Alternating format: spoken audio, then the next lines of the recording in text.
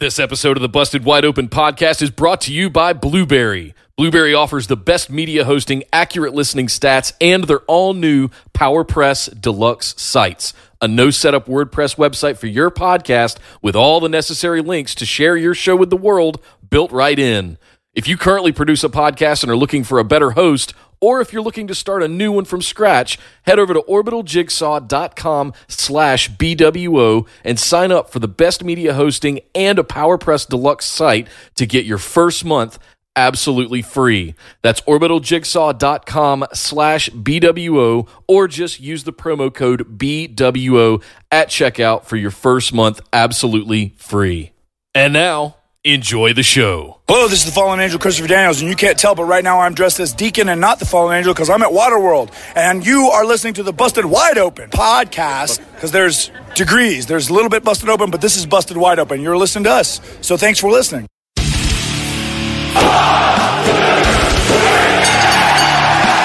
You're listening to the Busted Wide Open podcast, dropping the elbow on the hottest topics in sports entertainment and the world of professional wrestling. With your hosts, Nick Howell and Sir Ian Dangerous. Coming to you from the Orbital Jigsaw Network Arena in sunny Southern California.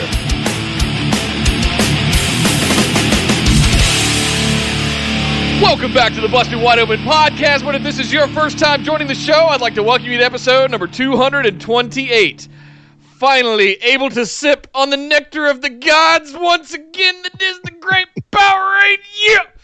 My name is Nick Howell. Wow, and so excited about this show. I'm shaking like John Moxley when he talks about violence. I am Sir Ian Dangerous, and welcome back to the show, everybody. We are Busted Wide Open. We talk about the pro wrestlings here, and we have much pro wrestling to talk about. We've got AEW getting ready to go home to Double or Nothing. We've got NXT this week with some interesting developments, and we had Friday night SmackDown with the fallout from Money in the Bank. So we have a lot to discuss this week, Nick, so I don't want to hold you up. Let's do a little bit of housekeeping, and we can get in to all the good stuff.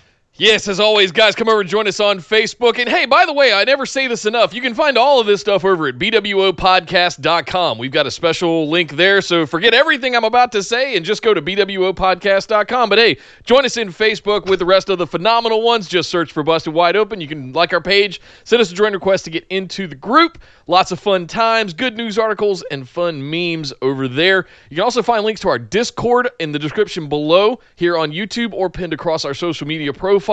That is where all the action happens throughout the week. Live chats for every show as they happen every single week, all week long. Make sure you get into the Discord. It is the place to be. You can also follow us over on Twitter and Instagram at BWO Podcast. We stream live right here on YouTube at youtube.com/bustedwideopen every Tuesday at 8 p.m. Eastern and every Saturday at 3 p.m. Eastern, as well as doing our patron mailbag AMA show, Q&A listener question thing. It's a special AMA show we do every Saturday after this show, after our main show. The mailbag episode. It's a mailbag episode. Yeah. Jeez. It's overcomplicated. It's a show. It's fun. It's a show. It's more content for all of you. We also stream that live right here at youtube.com/bustedwideopen. Make sure you're subscribed here to the channel and got your little notifications bell turned on so that you get heads ups and notified whenever we go live. And last but certainly not least, thank you to all of our lovely patrons for all of your support, our phenomenal ones. If you guys would like to get in on some of those exclusive rewards, you can get things like show notes, the ability to ask questions for said mailbag episode on Saturdays, bonus episodes at the $10 tier, Skype calls, produce your own segments, all kinds of good stuff over at patreon.com/BWO. It is the best way to support the show. Ian, we have an absolutely packed show today. Let's not waste any more time and kick things off with All Elite Wrestling.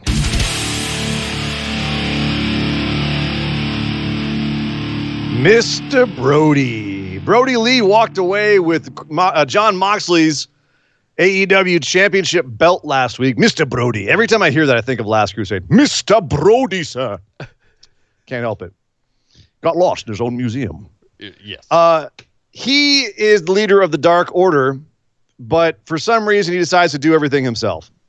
And this week he had a match against Christopher Daniels. And as you might guess, Jon Moxley not happy about having his belt taken. And like a kid whose action figure was taken on the playground, he came storming into the building looking for his property. And so after the Christopher Daniel match, Jon Moxley showed up. But the thing I want to talk about, Nick, is the fact that Brody I'm not going to say he struggled with Chris Daniels. He put him down. But it was a competitive match. Shouldn't he be squashing him, though? That's kind of where I was going with this, is if you're going to be the leader of this whole faction and you're going to be challenging for the championship, if you want to make us believe that you're a match for Jon Moxley, a guy who beat Chris Jericho, who has beaten Kenny Omega clean, Tanahashi, I mean, I know it's not an AEW, kayfabe, but he beat Tanahashi. He's beaten people. No, he beat Tanahashi clean. Oh, he did. They let him tap out Tanahashi. That's right. So, if we're looking at rankings here, I mean, that's one thing I got to get to WWE is that when they get a top guy, they make him look like Brock, unbeatable. Drew McIntyre right now looks unbeatable. He's kicking out at 1 off of people's moves. So I'm looking at that and going, all right, if you want to build a strong dude, that's how you do it. This is not it. This doesn't make me think Mr. Brody is that intimidating. And when you're going up against a guy like Moxley, who has been made to look intimidating, they maybe should have made him look more intimidating here. So that's kind of what I want to talk about with this is, the segment went as you'd expect. Brody ends up beating Christopher Daniels. There's a brawl. All the creepers from New Order start beating up SCU and Colt Cabana. Moxley comes in. He gets beat down. He beats him up. Brody throws a creeper at Moxley and runs away, and then Moxley cuts a promo to end the show. The beatdown was last week. So Mr. Brody runs away. So we've got him having to work to beat Chris Daniels, who is, as AEW's established him at least, like a mid-carder, a guy who's been putting people over. And then he runs away from Jon Moxley and sort of sacrifices all his goons, which, fine, it's kind of what a heel leader would do, sacrifice your guys and run away. But, Nick, for the last couple of weeks, there's something that you've been saying is that they need to make Mr. Brody the final boss of the Dark Order. You got to go through everyone else to get to him. And it was kind of revealed this week that Stu Grayson and Evil Uno are not around. They can't get him possibly because of what's going on right now with the quarantine. Right. And I want to be sensitive to that and understanding of that with my judgment here. And I have been too. That's why I've been giving them a lot of rope. Yeah. But this week for me was when it finally it was holding on to that little ski rope and it went flying up that ramp and went right over that shark. And I was just like, no. You've got a week now to make me believe that Mr. Brody should be in a match with Jon Moxley. And now you're in a bad position. Because if Moxley wins, it totally puts us back where we were with the Dark Order before Brody came along, which was their adjustment. And Moxley's going to win, make no mistake. There's no way Moxley doesn't win. If he doesn't win, it undercuts Moxley now. Because you're like, This guy beat him? This guy? Really? So it's unfortunate. I feel like they've booked themselves into a bad situation with this feud. Do you feel like that way now too? Did this underline that for you, or was it? I feel like this entire giant football has been fumbled multiple times. And like I said, I want to be sensitive to the fact that Stu Grayson and Evil Uno have not been able to be around, but at the same time, you've got enough guys around that can be creepers. They can just absolutely overwhelm a one or two people, and Brody Lee can just stand there and, doing kind of rocking back and forth. Frankly, an old Bray Wyatt where he's not putting hands on anybody. Yeah. He's no one orchestrating the whole thing, right? People come close to putting hands on him, and he has his people come in. You nailed it on the head, the Bray Wyatt thing, like the mastermind. Yep. And the fact that they're having him get involved, and then it's almost also like, when his guys get involved as well, he's got 10 minions, and they kind of aren't effective. They're not kind of not effective. They're just not effective. The perception is they're not effective, I guess. This is, I think, the Vince McMahon parody trope, whatever you want to call it, that they tried to start off with. It was all downhill from there.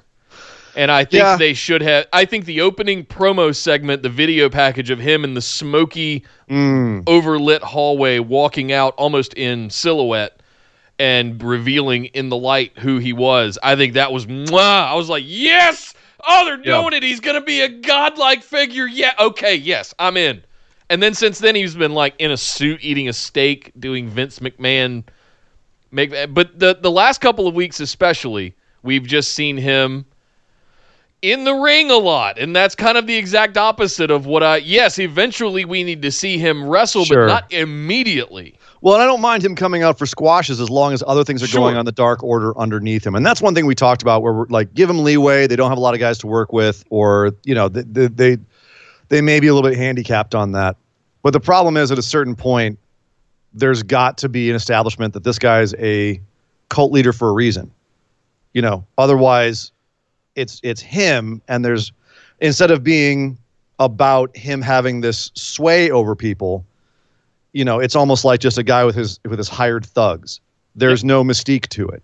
Nope. And that mystique is kind of gone. And for they've done a great job with the design of the Dark Order. You know, the weird like Cthulhu octopus symbol, and you know, they were doing a good job with some of the symbology of it, but they lost that somewhere. And as you said, like it became more of a Vince McMahon parody, which I think was fine in theory, but in execution and in concept, I don't think that it was appropriate for what they had been building with Dark Order. It's a little too much inside baseball. It's a little too smarky. Yeah. You know? Yeah. Well, it's funny because we had, for a while there, Nick, we had two cults in AEW. We had Nightmare Collective and we had Dark Order. Right. And both of them were like teasing mystical aspects, right? Like there being something supernatural about them. Right. And then Nightmare Collective turned out to not be supernatural. It was just Brandy being weird. And then that just fell apart. And then now Dark Order has said, no, we're not supernatural. And now that's falling apart.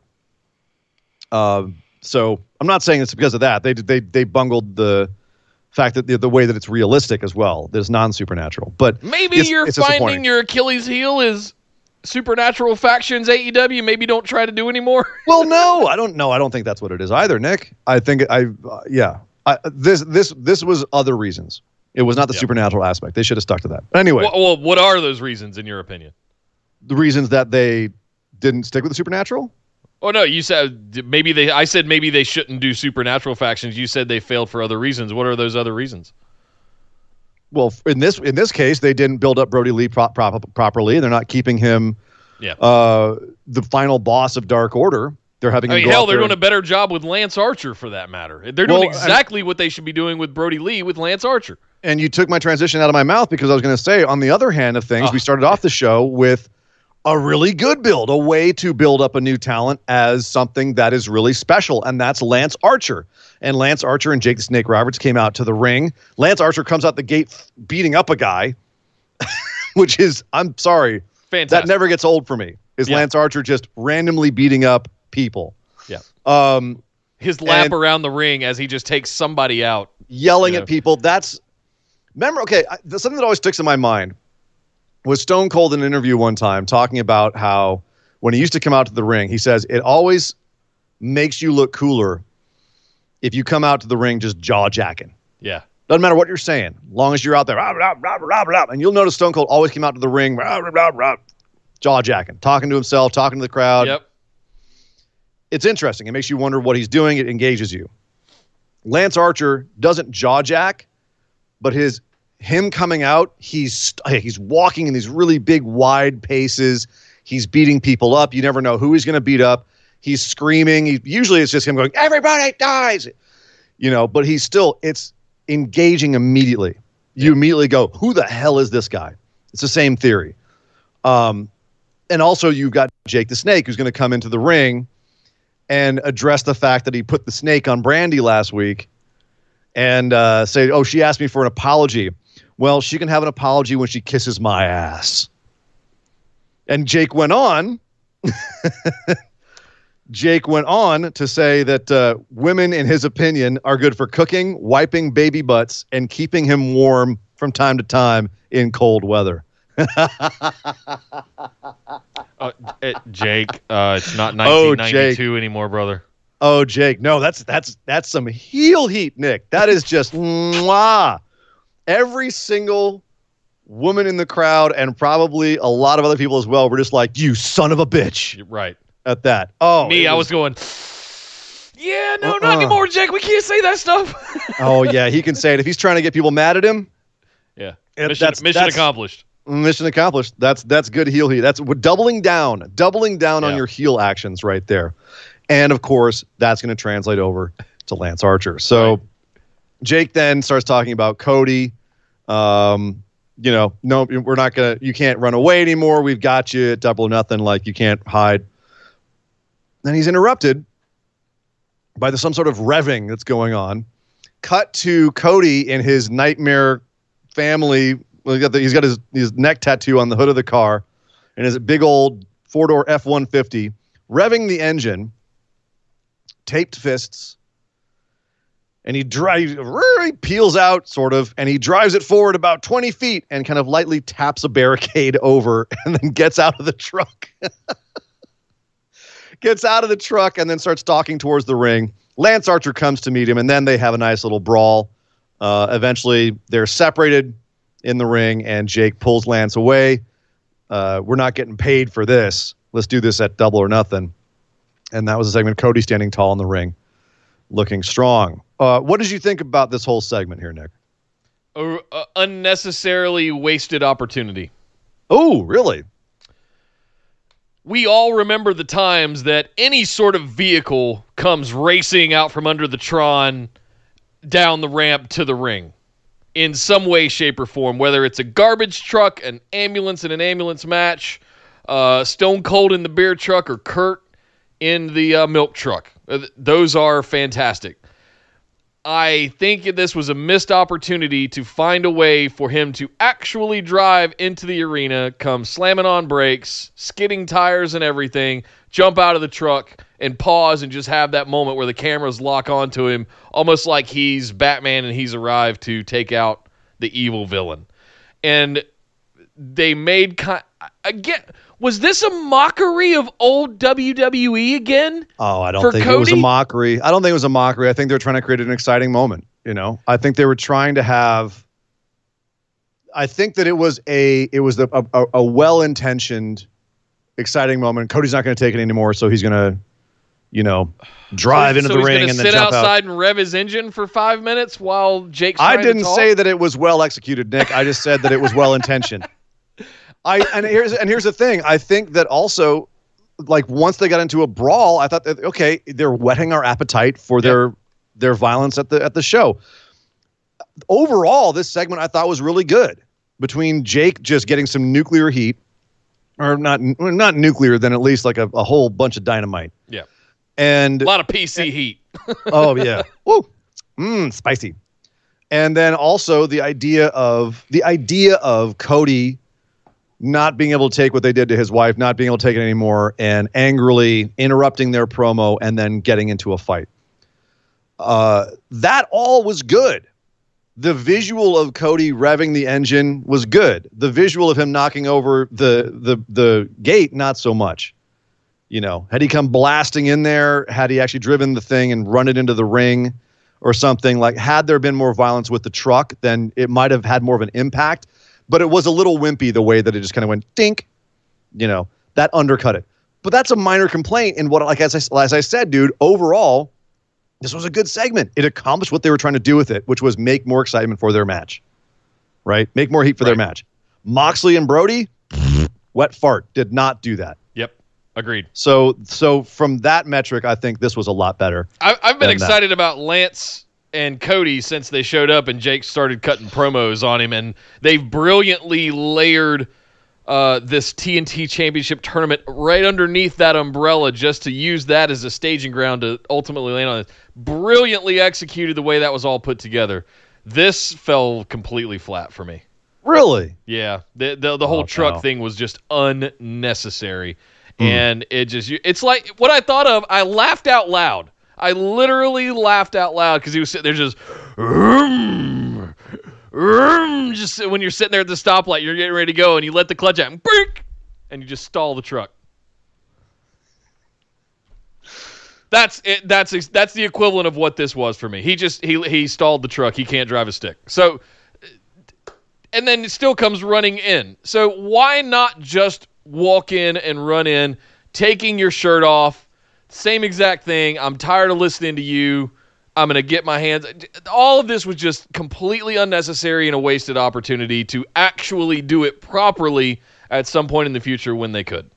So that's my take on it. Am I excited about Lance and Cody? Hell yes. Did this diminish your did this diminish your excitement for it? No, it was just the like you said, execution of the thing that they were trying to do to ramp us all up made me laugh. It just left a sour taste miserably. Yeah.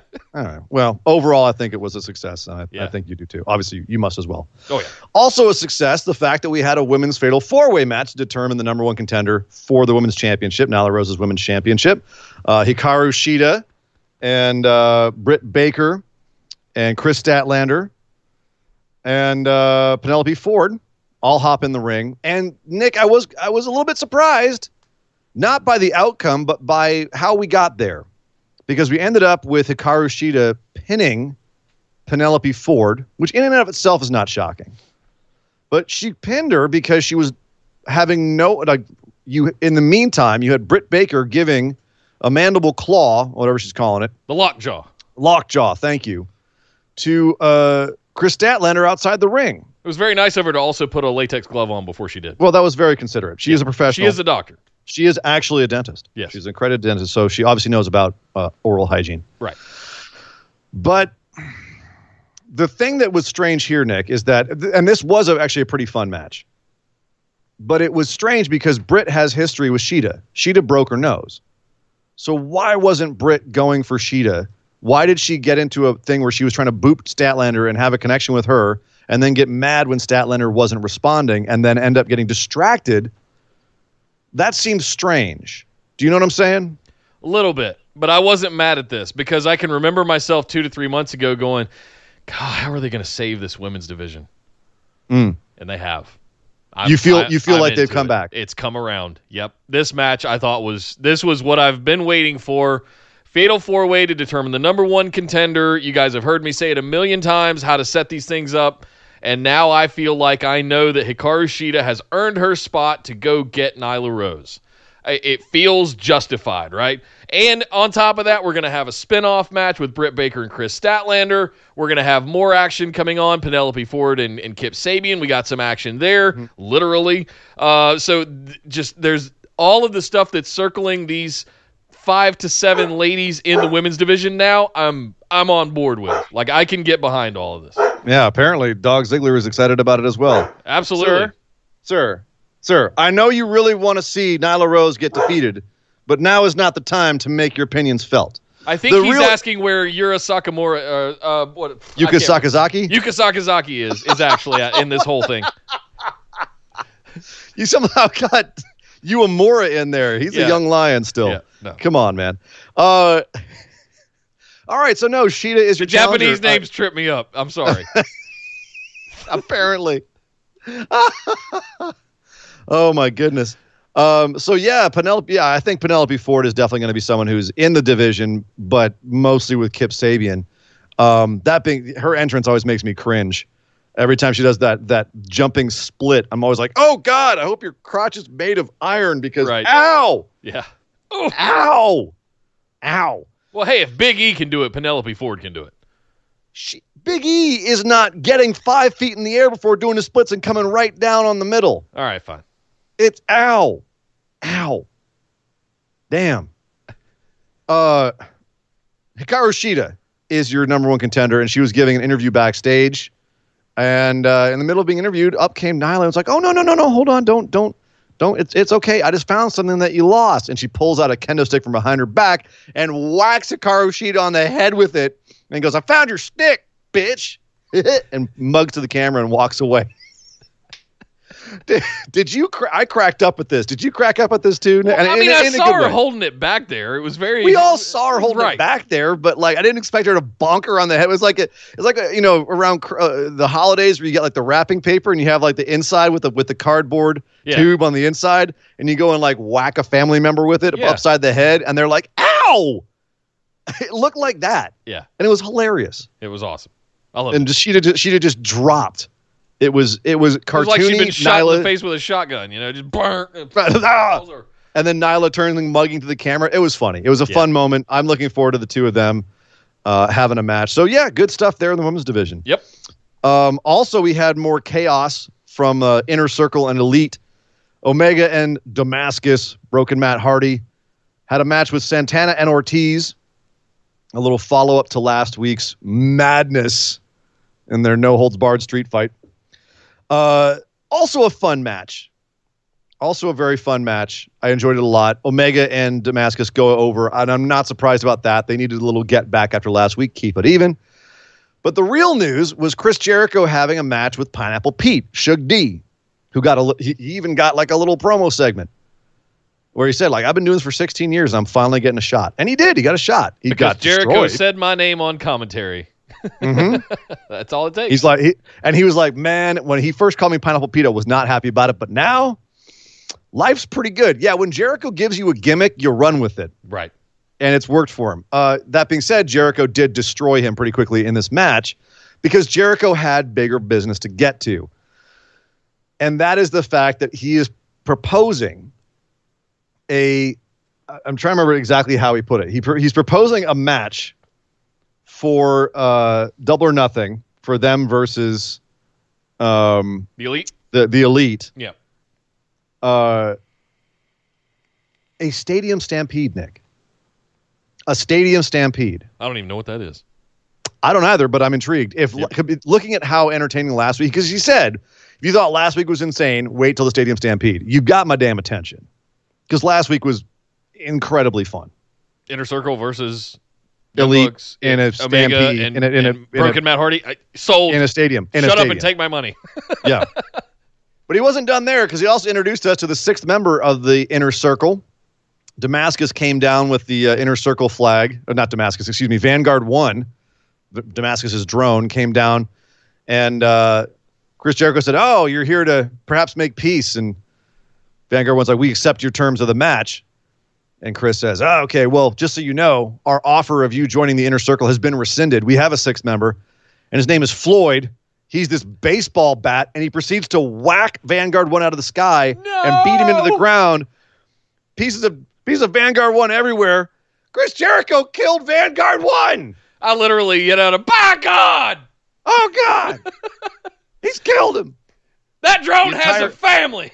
The entire Inner Circle... The entire Inner Circle's like stomping on him. Out comes Broken Matt Hardy and cradling the remains of his drone in tears. You know, there have been a lot of like tragic, companion deaths over the years. Yeah. In wrestling, Nick, I've talked about it a lot. How as a child there was as a formative experience. Damien, Jake the Snake, getting killed by Earthquake when Earthquake sat on Jake Snake, which pause. That was a traumatic experience.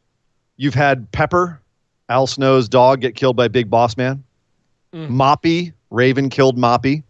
We recently had Rowan's spider, his mechanical spider, get killed by Drew McIntyre. Pepe the horse was killed by Norman Smiley. Oh. Chavo's remember the little hobby horse? Yes. Thrown in the wood chipper? Yeah. But here's the thing. Do you know who's done the most killing of little buddies? Chris Jericho. Yeah. Chris Jericho. Not only Vanguard, he's also killed Francesca the Trombone and Mitch the Plant.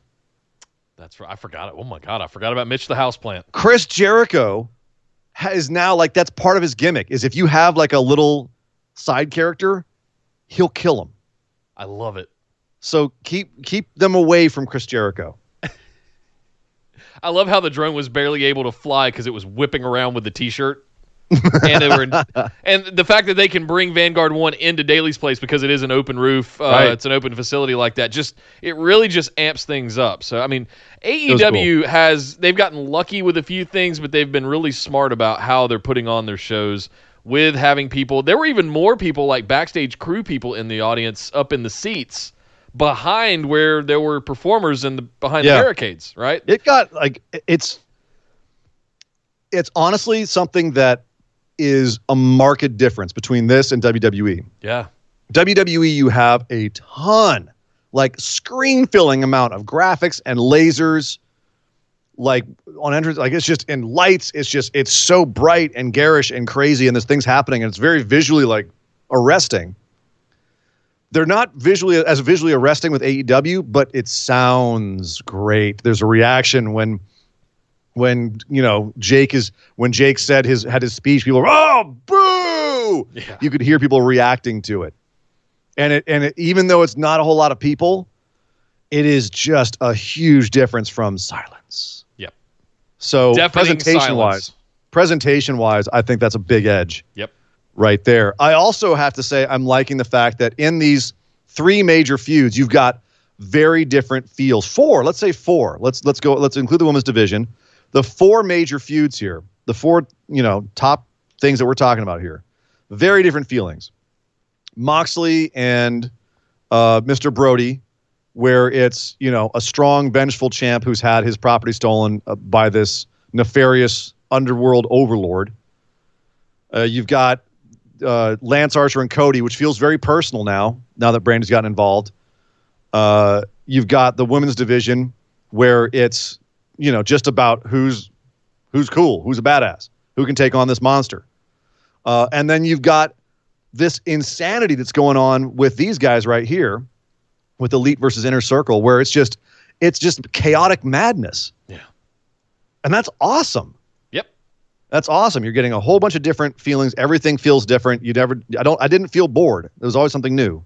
And I don't remember if you mentioned the women's division stuff, but that's happening as well. Oh, you did. No, I did. I think I'm most pleased with how they're doing long-term storytelling in 2 or 3 different ways, and you're sort of rebuilding a whole division from scratch successfully this time, 6+ months into it. You tried a bunch of stuff. You failed fast. You guys remember me talking about that earlier this year towards the turn of the year. But I'm very happy to see them. In 3 months, they've turned the ship around on the women's division. I think that's the thing I'm the most happy about. But looking at all of the stuff that's happening around Cody and MJF and Chris Jericho and just all of this stuff that's all sort of intermixing and orbiting, man, they are just absolutely weaving everything together brilliantly. It's like watching a brilliant symphony just kind of play itself. And it's also why I'm not too worried about the Brody Lee thing, because they've shown they're really good at fixing mistakes. Yeah. So I'm hoping that they right the ship on that as well. Real quick shout out to Jay over in the super chat $5. Thank you very much. Just dropping some love in the form of a tip. Thank you very much, Jay. Thank you, Jay. And some love back to you, my man. Thank you. They're also doing other things, Nick, in AEW. It's not just the top of the card. The tag team division is kind of fun right now too. Best Friends have been on a roll. They had a match with Jurassic Express this week, which also was just a bunch of different storylines got involved in this. Chaos. MJF and Jungle Boy have a match coming up. So MJF, of course, got involved in this and beat the crap out of Jungle Boy, which cost him the match. Ended up getting an absolutely nasty, awful waffle from Chucky T to finish the match. Marco Stunt also got ragdolled by Wardlow after the match. And we found out that MJF, as a way to build himself up for Jungle Boy to get himself prepared, is going to take out Marco Stunt next week in a match. So that was part of it. And also during this, as Orange Cassidy was ready to jump in and help the Best Friends, we had probably the sickest move of the week when Phoenix comes out of nowhere and jump kicks Orange Cassidy's freaking head off. Fatality. Some say his sunglasses are still flying through the stratosphere. Right. That was absolutely lethal. Murdered Orange Cassidy. So now we've got some beef between, remember Death Triangle's out there. Death Triangle's out there. Stuck over in the UK, or is? I would imagine so. All right. I would imagine so, and I don't know about Pentagon, but we've seen Phoenix. We've seen Pentagon on TV too in the last couple of months. Have we not? I'm trying to remember when, and I don't know if we have. Yeah, I can't remember when. Okay. Either way, this was fantastic.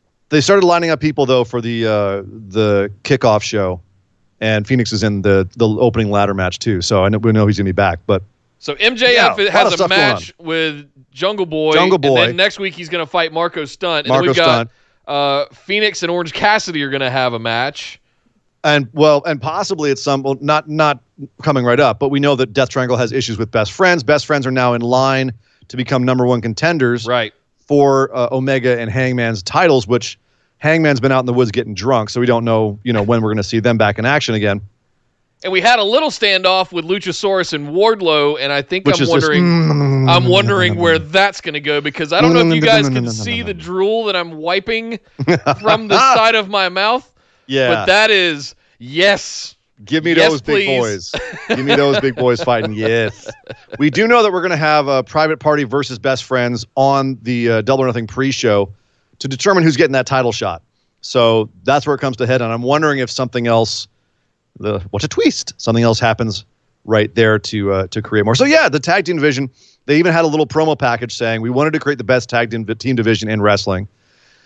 Congratulations. I don't know if I'm ready to give them that yet, Nick. I don't know if I am. I am. But it's pretty damn good. I am. It's pretty. We're having a lot of fun here. And again, just chaos. Lots of stuff going on. Keeping things very, very. We had one tag match, and they booked 6 matches off of it. Where else can you do that? Well, you also had another match this week on the show. MJF versus Lee Johnson, the guy who's lost. He's been like the jobber du jour the last few weeks. MJF comes in, beats Lee Johnson. That's when he challenges Marco Stunt. But, one thing I was thinking, Nick, is that sometimes people criticize MJF for not having a whole lot of in-ring talent. Do you feel like this match, even though it was a squash, do you feel like this is going to bring people around watching him work here? To MJF or Jungle Boy?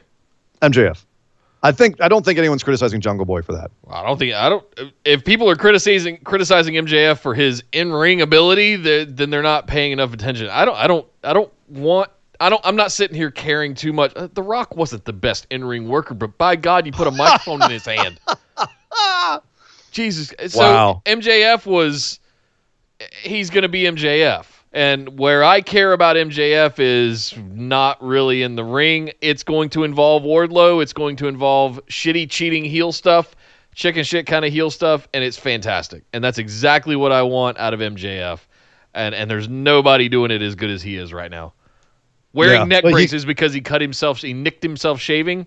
Yeah. Wow. Just keep doing all that.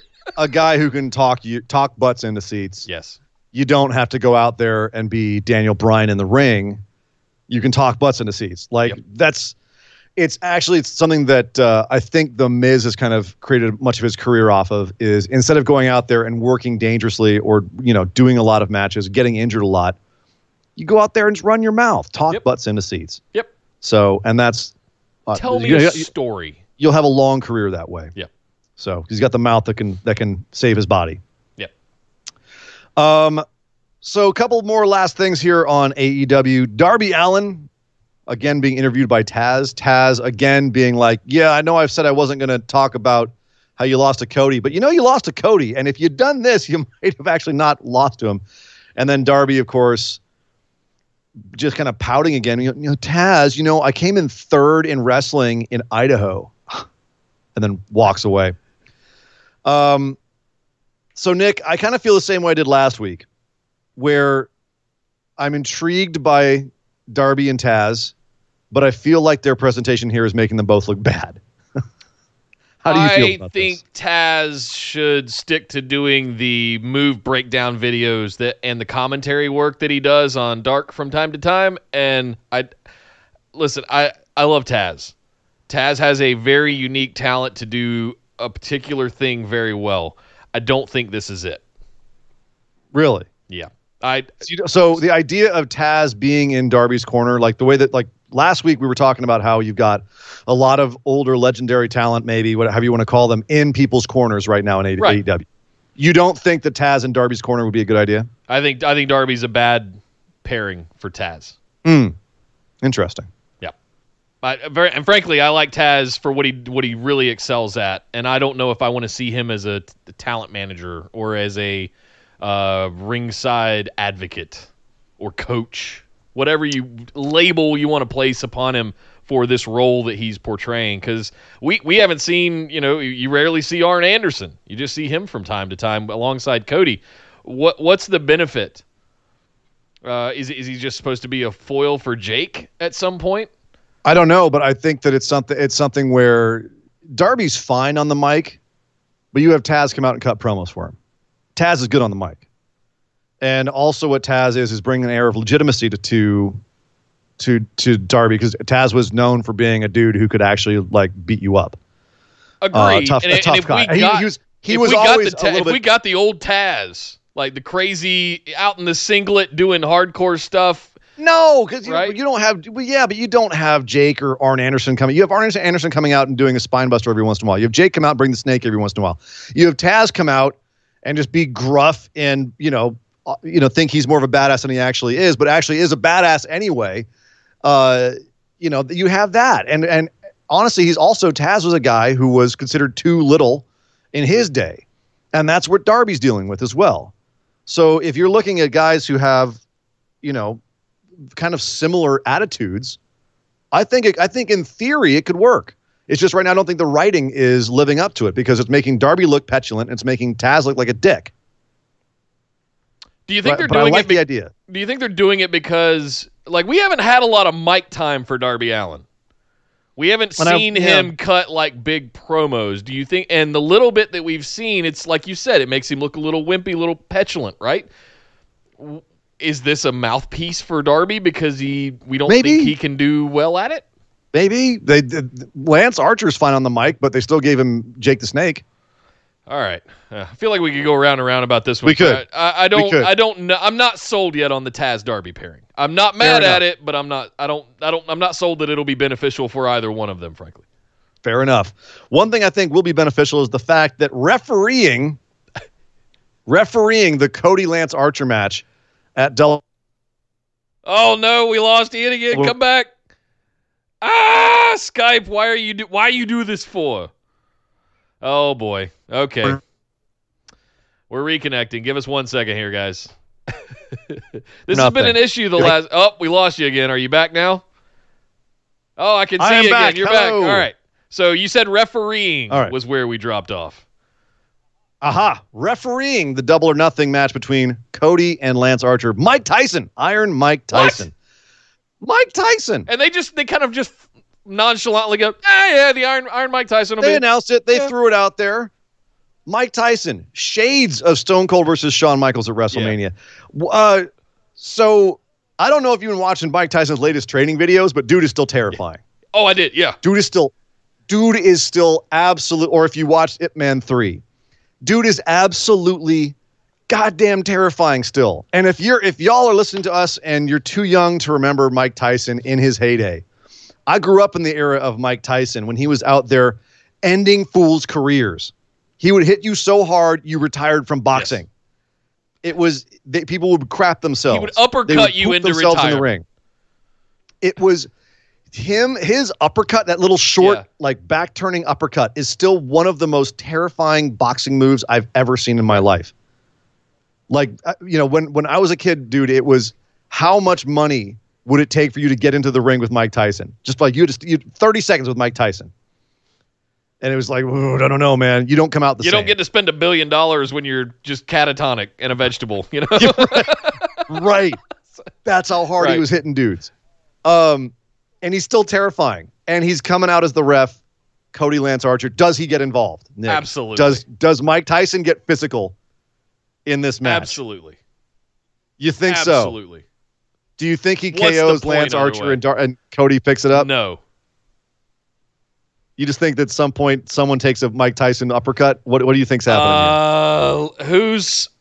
Who's big enough to take a hit from punch from Mike Tyson? And is he? He's going to throw it, obviously, but it's. You remember when he punched Shawn Michaels? It was just a whiffer. He obviously didn't want to actually hurt him, You know what I mean? Like, he knows how to not punch well, somebody. The lore with the thing with Stone Cold was that they had the warm up before they ever got to the match, right? And then Stone Cold says, "Hey, I'm going to mess with you a little bit," or something like that. And Tyson actually got pissed.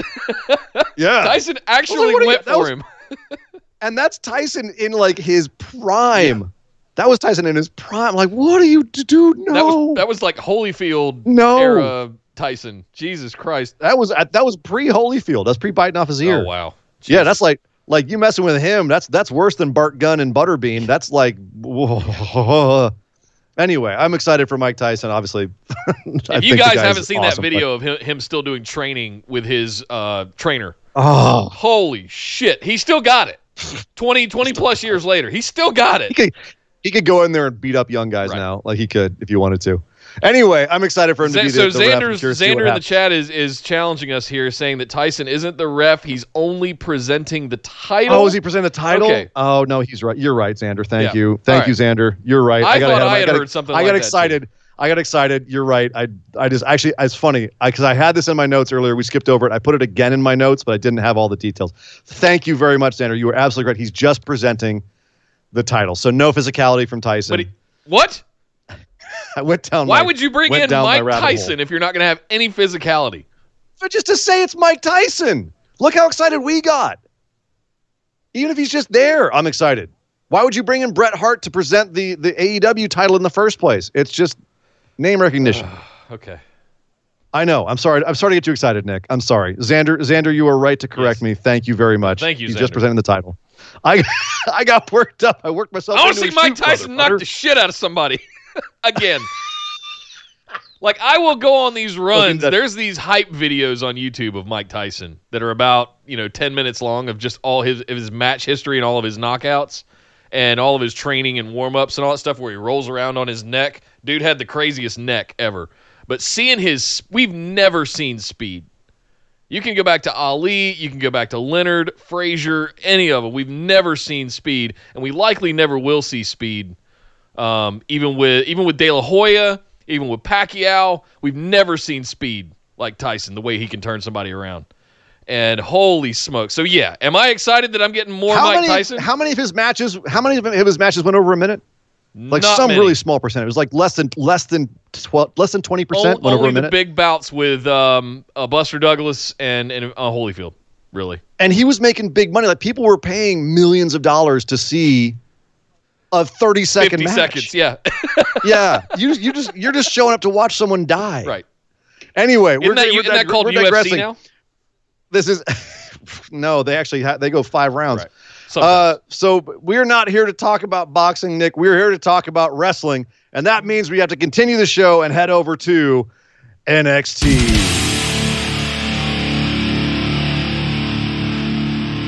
I'm a very big Mike Tyson fan, in case I didn't just make that clear. All right, let's talk about some NXT.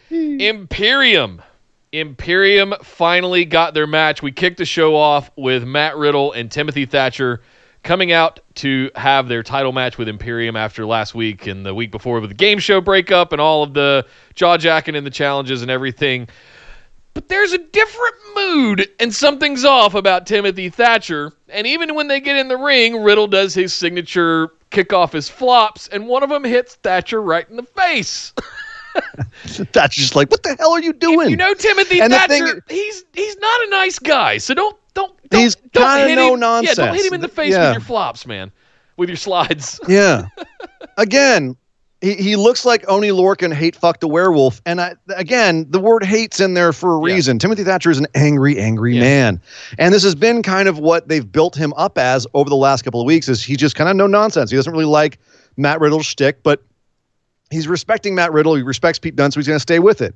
Well, things came to a head this week because in this match, Matt Riddle getting beaten down, looking for the heat spot, can't make the tag, and accidentally monkey flips, I think it was Marcel Barthel, but it might have been Eichner, into Timothy Thatcher, who was standing on the side of the ring.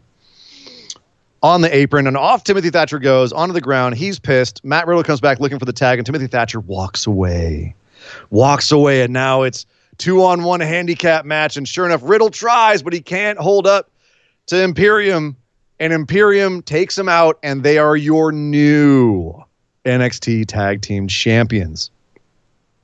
Matt Riddle not too happy about this, finds Timothy Thatcher in the back and goes, "What the hell was that?" And Timothy Thatcher sitting there going, "I don't like you. I don't like your shtick. You're a goofball. I don't mind being tag champ, but not with an idiot like you." And they get into a little pull-apart brawl. Later on, Matt Riddle asking William Regal for a match against Timothy Thatcher just to settle things.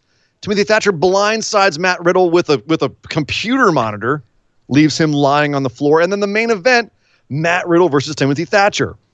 My goodness, this escalated quickly. So, yeah, I want to let you finish, but I got something I want to summarize this in a bunch of bullet points that we've all done in basically 90 minutes. You had tag champions that split up and one turned on the other one, and then you booked the match, and then you had the match, and then you cleanly finished the match. Right. We're under some extenuating circumstances in the world right now. You got time. You could have drugged this out. They could have stretched this out for 3 weeks of TV, and we got it all in one show. And I'm not mad at it because I definitely wanted, Nick, what did we say about the cons? Because we said when they first were together, we're like, this is probably going to end up with Thatcher turning on Riddle at some point. I thought he was going to join Imperium again. But he still might. He may still. Yeah. He might still. But I thought that we thought this was going to end up that way. And what did we say when we thought about that? Put it in my eye holes. Right. Put that in my eye holes. I want to see Timothy Thatcher versus Matt Riddle. So I'm not mad at getting what I want right now. But you know what this is? It's Golden Corral.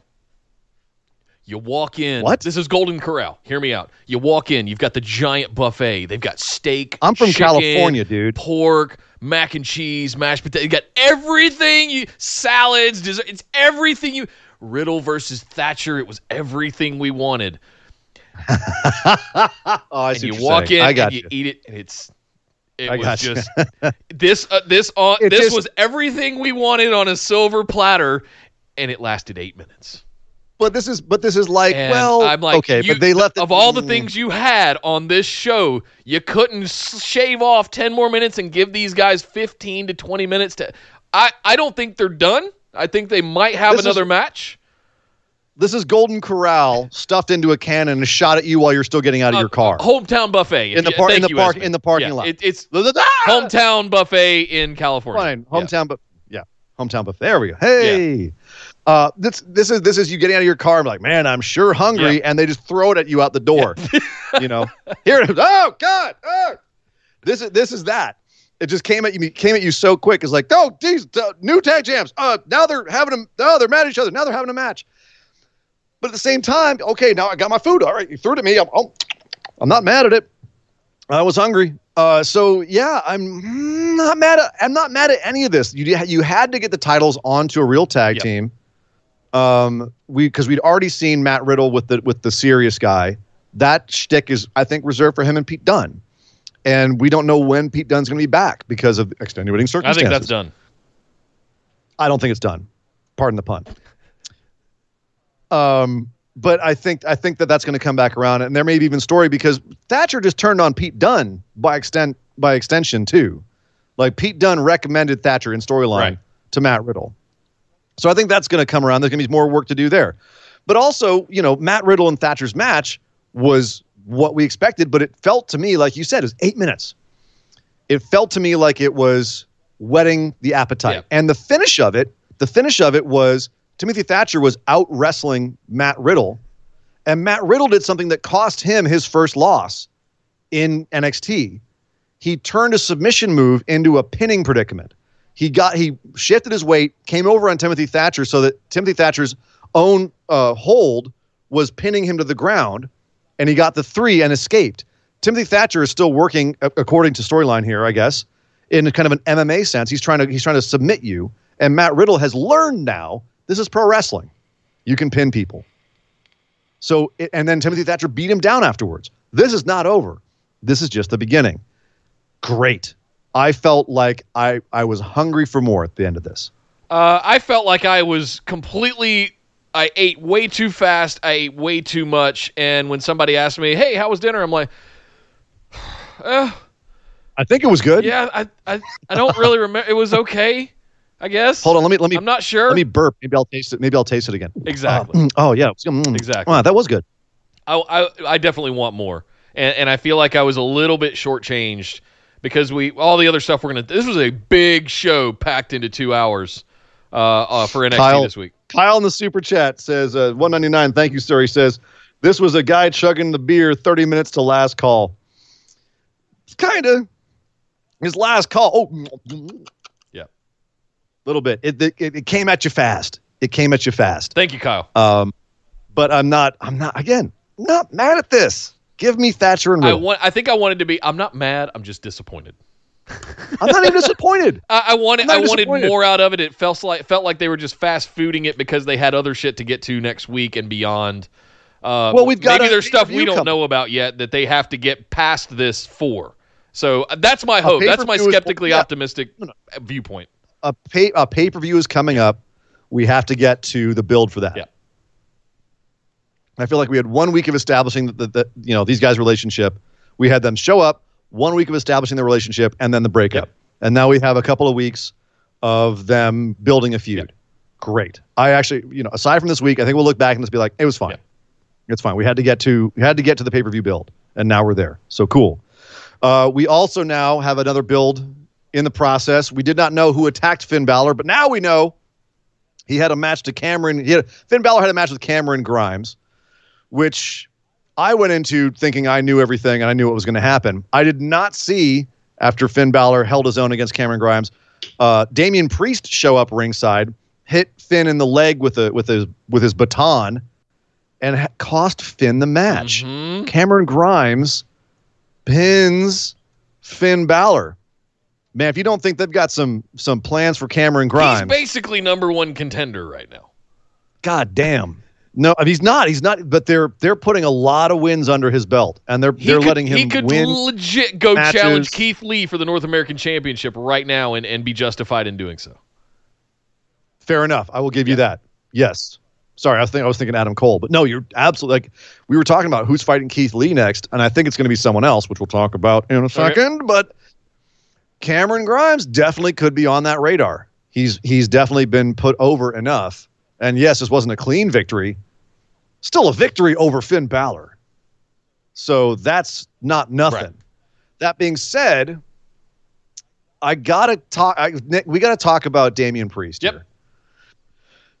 Because you and I both like Damian Priest a lot. I like the potential of Damian Priest. We're long fans of Punishment Martinez. All of that.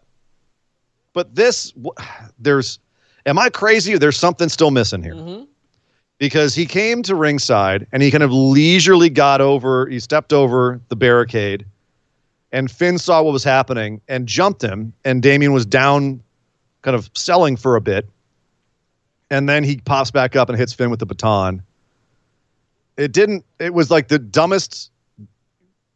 Like, if you're going to jump somebody, don't wait until they see you and then slowly come towards them. I don't know. It's something, it lacks a pop. Yep. It lacked an immediacy. And I think that's something that actually extends to Damian Priest's character overall, is it's lacking some sort of energy and fire. Yeah, it's missing some of so I want to see a super hybrid of Godfather and Gangrel. Something in there, like Velveteen Dream does this brilliantly. He'll have two beautiful women push him out on the couch. There needs to be something more here around the atmosphere in the presentation of Damian Priest. Gangrel and the Godfather. Yeah. He's going to come out. He's going to come out with some bloody women, some bloody hoes. Not bloody hoes. Hang on. Time out. Okay. Don't go down that rabbit hole, Mr. Horror fan. No, I'm talking about. I want to see the introduction of a brood of a harem of sorts, just to give it some vampiric kind of mystery, but also a little bit of the kind of cocky pimp stuff, kind of Godfather. Like, give him some swagger. That's the word I'm looking for. He has no swagger. There's nothing to him.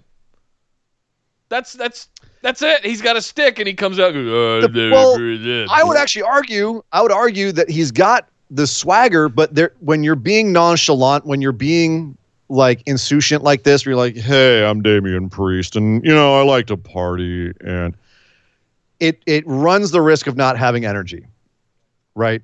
like the thing about Velveteen Dream, who's also playing kind of a party boy, is that he's got tons of energy and fire and personality and charisma. And Damian Priest has that, the charisma, like you see him and you're like, who is this guy? But what he doesn't have is that energy underneath it, that underlying current of energy. And that like electricity. When you see him, you don't feel like he could do anything at any time. He's just you feel like he's just kind of there. Right? He doesn't have that pop. And that's something that he needs to have. And I hope that something with if he's going into a feud with Finn Balor, I hope, because he announced, I'm the guy that beat you up. If you wanted that snake in the grass, it's me. Okay, cool. So we're getting Finn versus Damian Priest. I just hope this brings out something good from Damian Priest, because this is, in my opinion, he's punching upwards and Finn is stepping down to meet Kyle him with the super chat says, kind of nailed it, and I agree with him to an extent, not completely, but he's beginning to get Baron Corbin vibes from Damian Priest with now that he has been presented in NXT, just the guy who always is a nuisance but no depth. And that's exactly what I'm saying. Yeah. He can be the nuisance guy. He can be the shitty heel that comes out and interrupts. But what I was trying to say before, not so eloquently delivered, was that there needs to be more atmosphere and gravitas to his presence. And that's the thing that, like with Dream, you have that gravitas and atmosphere to his presence. That's what I was getting to. But I think that that's the thing that's missing. When he shows up, nobody cares. And you got to make people care when he shows up. I think you and I are both saying the same thing, but differently, Nick. You're looking for the gravitas. I'm looking for the undercurrent of energy. It's a similar thing. There's something deep in his presentation, and it might just be a personal thing. That's just not there. Thank you, Kyle, for the super chat. So yeah, he needs to get that energy, or he just needs some bloody hose. Either way. We've also got the cruiserweight interim cruiserweight tournament still going on. This week we had Jake Atlas versus Tony Nese, and Jack Gallagher versus Swerve Scott. And we got some answers to some questions this week, Nick, because Jake Atlas beats Tony Nese. Tony Nese was mathematically eliminated, and he was just going to be here as a spoiler, but he's out, did not win a single match, and that's a storyline that we're going with apparently, because Swerve Scott said, man, if I can't win anything, you should just quit, referring to Jack Gallagher, who was also on the edge of potentially not winning a match. And Tony Nese took exception to that and came out and beat up Swerve Scott before his match. He still was able to have a match with Jack Gallagher, but ultimately succumbed. And now Swerve is eliminated. Jack is eliminated. Tony's eliminated. They're all no longer possibly going to win this tournament. So what did you think about these outcomes here, Nick? I was a little first of all, can we stop calling Jack Gallagher gentleman? Can we stop saying his old name for his old gimmick with this new? Can we just drop the gentleman thing? Because right now he looks like a sailor in a bar. And I don't know what that is. If there's a, swashbuckling Jack Gallagher or something, just something different. He looks like a pirate right now. That's the vibe I get off of him. Anyway, I'm disappointed that Killshot got eliminated. It was. I think they're making it less complicated. So, I thought that they protected him. They definitely did. And we now have a feud with Tony Nese ready to go. So I thought that they gave him something to do. Jack Gallagher's coming out of this with nothing to do. Agreed.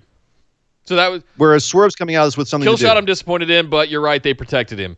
I totally see this going to, I believe I said it was Kushida and Phantasmo, I think was my early predictions that this would come down to. Correct. And then right now, as it stands right now, in Group B, you've got Tozawa with 2-0 and Ehud Phantasma with 1-1. They have a match next week, and basically the winner of that wins that. That's straight up. So I think Kushida and Ehud Phantasma is going to be your final for this tournament. Well, I don't know, because they've built up the other group pretty well now, because you've got Kushida at 2-0, Jake Atlas at 2-1, and Drake Maverick at 1-1. If Drake beats Kushida, we've got 3 2-1s, and that leads to a triple threat. That's a good point. If Kushida beats Drake Maverick, then Drake's story is over, and he wins that side of the tournament. So, yeah, there's still. I personally think that if you have one group go to a straight up whoever wins the final match it goes on to the finals, and the other group, you've got a 3-way tie. That's an interesting disparity between the two groups. That's an interesting tournament. That's good booking. Whereas you have both sides with a definitive winner, it's a little more boring. The other thing to throw in here, we did have another episode of 205 Live last night after SmackDown, which was interesting, where we do have Gallagher and Nice building a feud. So am I reading too much into that it's not going to be Killshot? And that Gallagher and Nice are going to go have their feud? Not Nice and Killshot? I think that was just to settle this, their side of this. All right. And then you're going to have Nice and Swerve on the side. So I think that's going to be something. At least in NXT. Okay. Yeah, that's kind of what I'm feeling. But I feel like Gallagher's left in limbo here, kind of like his gimmick, where he's not really anything. He's a lot of things, but he's kind of nothing right now. He's got a whole bunch of shitty sailor tattoos that look like they were stuck on with Sharpie. Press on. And he's wearing like a British military cape.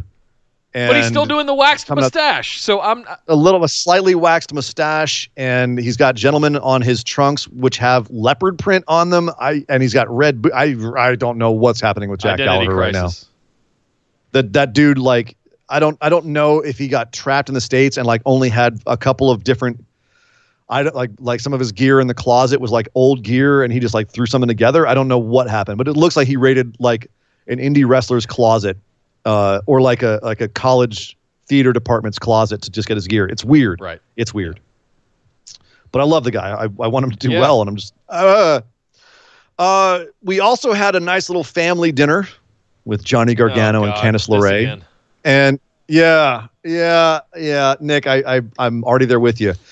Once again, they're sitting around talking about all things NXT, all the things they did, all the things that they want to do. And everything's smiley and happy until they turn to the camera and everything goes black and white, and like it gets a little like shaky kind of delay effect, and they get really serious, and then the music comes back up and they go back to kind of snarkily shooting on everyone in NXT. Was it just me, Nick, or did this go on for way too long and it reused the whole "we're getting serious now" gimmick to the point where it was a little bit eye-rolling? It's too much. It's being way overdone, way overproduced. It's a little try hard. It's a little try hard, isn't it? Like, look what a heel Gargano and Candice are. Look how heelish they are. And I still don't buy Candice with the hair and the lipstick. Well, it's the thing from Team America. You go, we're guards. Yeah, we're guards. Yeah, we're bad. Yeah, we're bad guys. Look how bad we are. Guys. Yeah, aren't we so bad? Right. Oh, we're bad. Yeah, we're bad guys. Right. Oh God, it's exhausting. And last night in the chat in Discord, we were going back and reminiscing of the days of yore of the 2016 Cruiserweight Championship, and Tommaso Ciampa and Johnny Gargano and all of the fights with DIY and Revival and AOP and all, just, oh my God, how good these guys. And now we're doing this. And it just feels so wasted. I appreciate experimentation. I want to be clear about that. I love the idea of trying to do it, but you've been at it for feels like 6 months at this point, trying to flip Johnny over, who spent the last 4 years being the heart of NXT. That's the problem. Part of that, he went heel for about 6 months, remember? No, I don't. If he had a feud with Ricochet, he had a feud with Alistair, remember that. That's the point. Alistair got taken out. Well, maybe that is the point. Alistair got taken out, and it turned out to be Johnny Gargano who injured him. And then they had a feud.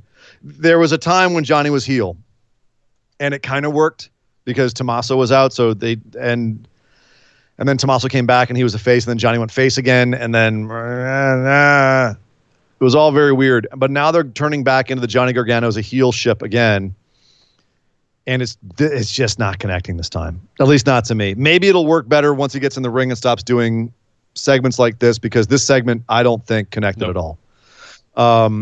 It was, as you said, Nick, overdone. It was too on the nose. It was trying way too hard.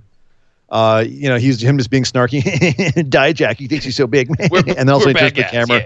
Yeah. Because Keith Lee, when I come for you, I'm going to break your leg. So he's going for Keith Lee. It's looking like we're building up a Johnny Gargano Keith Lee program. Why not Cameron Grimes? Who's beaten? Johnny's a little bit higher on the ladder still than Cameron Grimes. Cameron Grimes has knocked off just about everybody on the way up that ladder. So I'd love to see a Cameron Grimes Johnny Gargano match for the number one contender at the North American Championship. You know? Kyle in the chat, $4.99. Thank you very much, sir. He says it feels like they are trying to do this Stepford thing with none of the subtlety for it to work. Definitely no subtlety here. Definitely no subtlety. No subtext. Zero subtext in this Johnny and Candice thing. Absolutely zero subtlety, zero subtext. Yeah, it's. I don't know if they need subtlety, but a lighter touch would be nice. Yeah.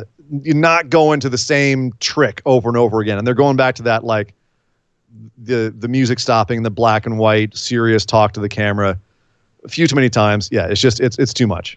I miss Raw NXT when it was wrestling. It was almost pure wrestling, and you told stories in the ring. And I feel like they're getting a little bit out of their comfort zone. Maybe it's because of things that are going on. We're trying to do these produced segments that the main roster has an army of people to do for them. That maybe they're trying to film it with their iPhones and put it together themselves in iMovie. And it's kind of just not working, guys. Well, and again, another thing where I don't think that their concept is wrong, but the execution is just not connecting. Yeah. You know, this could work. This could work. It's just not. But I like the idea of Gargano Lee. Give me that. Undisputed Era, we again, like you were saying, video packages, we don't have a whole lot of production. They basically did a 4-way Zoom call. Looked a little bit like the Bubbly Bunch, except, 4-way divided screen. All the members of Undisputed Era showing up and bro, I miss you, dude. Oh my God. I miss you too, bro. This was awesome. Bro, how are you, bro? I smiled the entire time because they were all just like, bro. Wait. I hate to keep making Trey Parker and Matt Stone references, but this was like the Baldwin. You know what sucks about being a Baldwin? Nothing. That's what this reminded me of. It was like the Baldwins. Like, hey, oh man, what's up, dude? Yeah.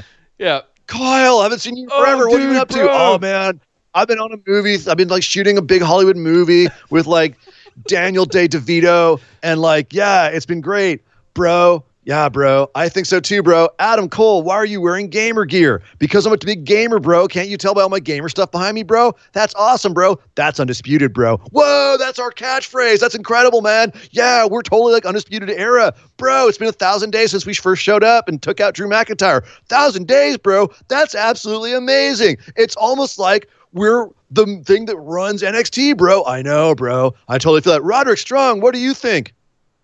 Oh, I'm supposed to do something? Oh, right. Roderick Strong. Roderick Strong. No, it was like, Roderick Strong. You know who would be perfect to go up against him? Roderick Strong. Yeah, and he, bro, what? Oh, yeah, I'll do it. Yeah, bro, I'm up for it. Yeah. Oh, my God. You know who should totally face Dexter Lumis? Yeah. Who? Roderick Strong. Roderick Strong, that's me. That is you. You're supposed to face Dexter Lumis. Oh, right, bro. I totally got it now. All right. This was so much fun. I could not stop smiling during this. And it was, take it on for what it is. If you just enjoy it for the content, it's nothing more than a goofy TikTok video that lasts 30 seconds. It's a good time. I enjoyed it. All right. Roderick Strong is going to face Dexter Lumis. That's pretty much all. That was the end result of this. We also had Aaliyah losing to Kaden Carter when she was trying to impress Robert Stone and become part of the Robert Stone brand. He was not impressed because she lost. But I'm curious what the end game is here if they are ultimately going to have Aaliyah go on I really want to be in the Robert Stone brand arc and then end up in the Robert Stone brand. And then what that means, if she's going to be teaming up with Chelsea Green. Okay. Listen, I give Aaliyah a lot of shit. I liked this match. I did too. I think she's got a lot of upside. I thought there was a missed opportunity with Aaliyah though, where I wanted to see her go more after Xia Li because whatever happened with the whole broken nose thing. That happened last week, and it was kind of quick and done. Exactly, and that was so we're just switching gears again. All right, well now she cares about Chelsea Green and Robert Stone because reasons that we don't know and haven't really been told to us. Okay.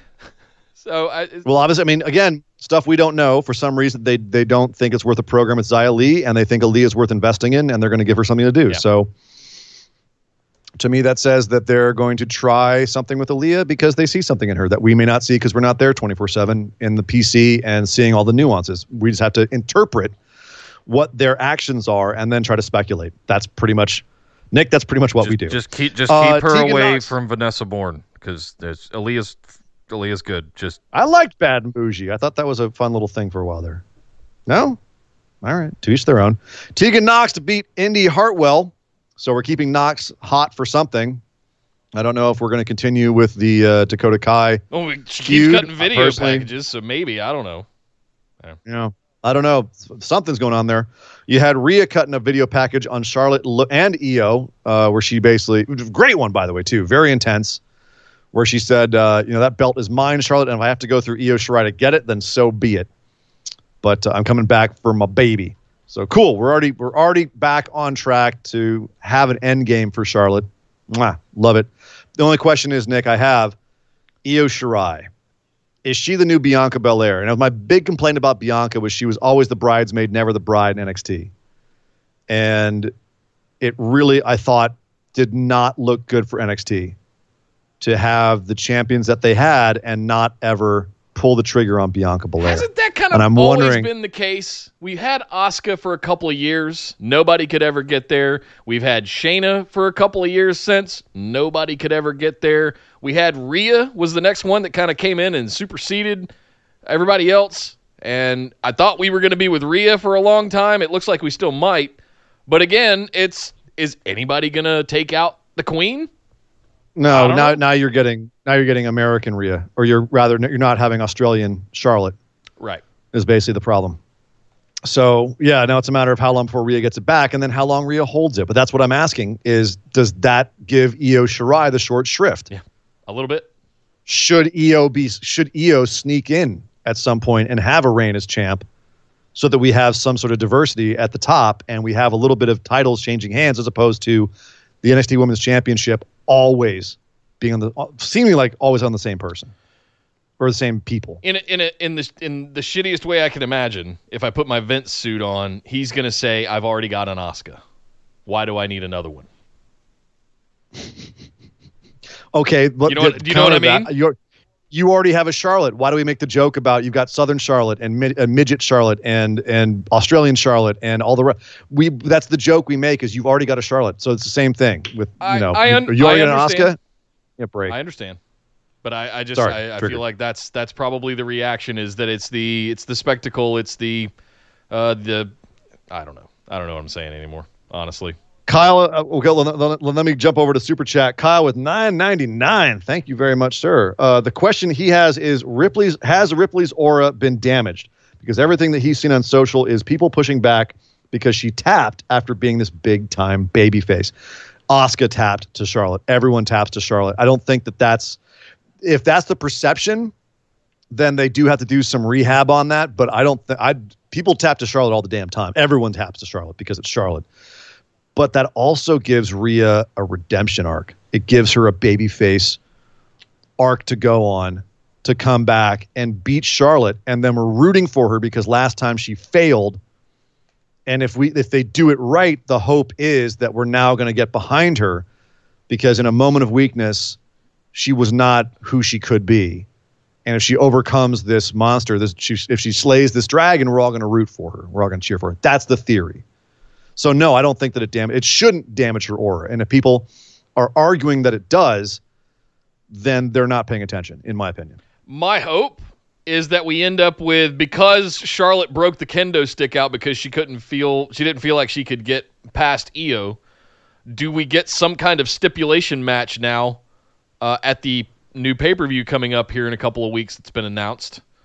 That is going to be some kind of no DQ that allows certain things. Are we going to give Io an opportunity to get one over on Charlotte where she does pick up the title, and then Io and all of this setup that's going on with Io and Rhea is going to pay off beyond Charlotte? I hope we don't go to a no DQ match or something of that sort, because we're already getting that in AEW. Nyla hit Shida on the head with the kendo stick, and now their match is no DQ, weapons allowed. So if they do the same thing in WWE, it's going to seem redundant. I mean, so hopefully they find another something. Maybe not to everybody. I didn't even put that together. So I mean, I don't think they're 1-1. I don't feel like they're trying to copycat each other in any way. I think they would take criticism if they had the same kind of match on both shows. Fairly often. We had another little promo from Killer Cross and Scarlett. Pretty simple, straightforward, showing highlights of them showing up and, establishing that they're not there to play nice. They're there to, kill people, essentially. Good. So straightforward. To the tunes of Alter Bridge. They paid money. They licensed some music. Look at that. So real quick before we get out of NXT, they did announce also you had DX backstage. You had Hunter and Shawn Michaels had a bandana on his face, which he kept lifting up to talk, which was all right. And then Road Dogg was hiding under the console and popped up from behind for some reason. But they were saying, hey, guys, we want to do something special for NXT. So we're going to bring back an old pay-per-view. We're all sitting in our houses, so why not do In Your House?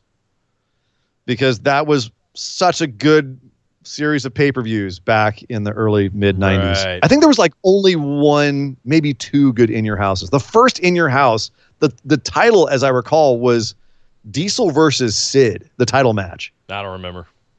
Which is the lowest grossing time for title matches in WWE history, as if I recall correctly. So what do you think about the return of In Your House? Is it a cute, fun little gimmick, or is it just kind of a dumb Why idea? don't you just call it TakeOver Performance Center? Or TakeOver Orlando?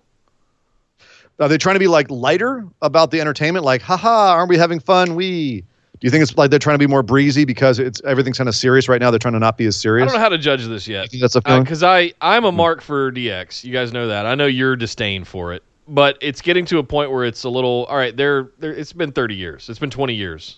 Like it was kind of dad jokey. It's very dad jokey. Yes. And there's a select group of individuals, I don't know, namely their demographic, that likes this kind of stuff or is lapsed fans of the Attitude Era that would appreciate it. Yeah. Okay. Right? They're hitting those 40s and 50 and up numbers every week.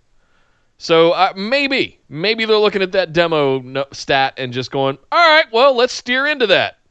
Let's go find them all. Let's revive pay-per-views from 1995, and I don't know. I don't know what to make of it yet. I'm not gonna lie. I'm of two minds of this as well. I can't say for certain my opinion, because on the one hand, I'm sitting there going, yeah, dude, In Your House. Oh my God, that takes me back. And on the other hand, I'm just kind of like, it's kind of dumb. You guys got to be forging new territory, trying new things. You know what I mean? Like they brought back War Games and they updated it and they gave it a gnarly new veneer. And it felt kind of like Mad Max Fury Road versus Road Warrior. But In Your House is more. That's not exactly War Games. No. You know what I mean? It's like, how are you going to update Kid and Play and House Party? House Party 2. Yeah, but for like the modern era. Oh, no. I don't know. Post Malone as Kid and Play. I don't know. So I'm of two minds. They might just call it In Your House and we just have matches. I think that's what they're probably going to do with it. But yeah. All right. We'll see. Cool. All right. You're in your house. Get it? Get it? So Nick, enough winking, enough NXT. Let's talk about the main show as it supposedly is. Then, and I know that you've been looking forward to this all day because there is one man who was the main part of this. Let's head over and talk about Friday Night SmackDown. Oh yeah. Oh yeah. I just want to take a moment and go back for those of you that have been along for the ride for a long time. When Heavy Machinery debuted in NXT, I went, yep. Now he's Mr. Money in the Bank and he's having matches with the Universal Champion. Yeah. Otis opened. And he's the center of the show, Nick. Not just that. Not just having match. He's because, Dolph Ziggler's having matches with champs and stuff, but you would never say Dolph Ziggler's the center of the show. Otis was the centerpiece of SmackDown this week. The show opened with a Miz TV segment dedicated to him. He had a through-line storyline that went through the entire show, and the show ended with him in a match, winning a match and standing tall with the Universal Champion and his girl. My God. So let's run this down. Otis comes out at the top of the show. Miz TV. Otis comes out at the top of the show. And Miz and Morrison interview him about becoming Money in the Bank champion. Of course, they also talk smack, and it's like water off of a duck. Nothing they say to Otis, calling him fat, showing childhood pictures of him and dissing his mom and dissing him, and it just rolls off his back. The only time he kind of gets a little salty is when he goes, I get the sense we might have a problem. Yeah. But like goes right back to just having fun with everything, juking and jiving. And I want to run through this, Nick, because I think you and I both have a lot to say about Otis right now. By the end of the segment, Miz and Morrison challenge him to a tag match. Tucker's not there. He's home with dysentery from Oregon Trail, whatever that means. So Otis has the entire show to find a partner. Sheamus tells him no. Can't find a partner. Goes to and Mandy says, Braun Strowman's around. You could ask him. And Otis goes, that's a great idea. Thank you, my little peach. Goes and finds Braun Strowman. Braun says, I know why you want to ask me, because you want to get me in the ring so you can come at me with that briefcase. And Otis goes, no, man, actually, I genuinely want you to help me with this. And Braun says, I'll think about it. So sure enough, we get to the main event. Otis is out there alone. Looks like Braun isn't coming, but then Braun! And Braun comes out to help him, as you would expect. Miz and Morrison get their asses kicked. And Braun and Otis stand tall to end the show. Out comes Mandy to smooch Otis. Otis fakes like he's going to go for Braun and then is like, I'm just kidding, dude. And they both stand tall. Happy moments. Hooray all around. Unless you're Tucker and when you're sitting at home crying and eating, pork rinds. What do you think about the presentation of Otis here? Not only how they showed him, but how he handled himself. What do you think about that? Brilliant. Played into his character. The part that, by the way, before I get into this, shout out to Esme with the $5 super chat says, are you ready? Oh, no. Esme. Are you ready for a good time?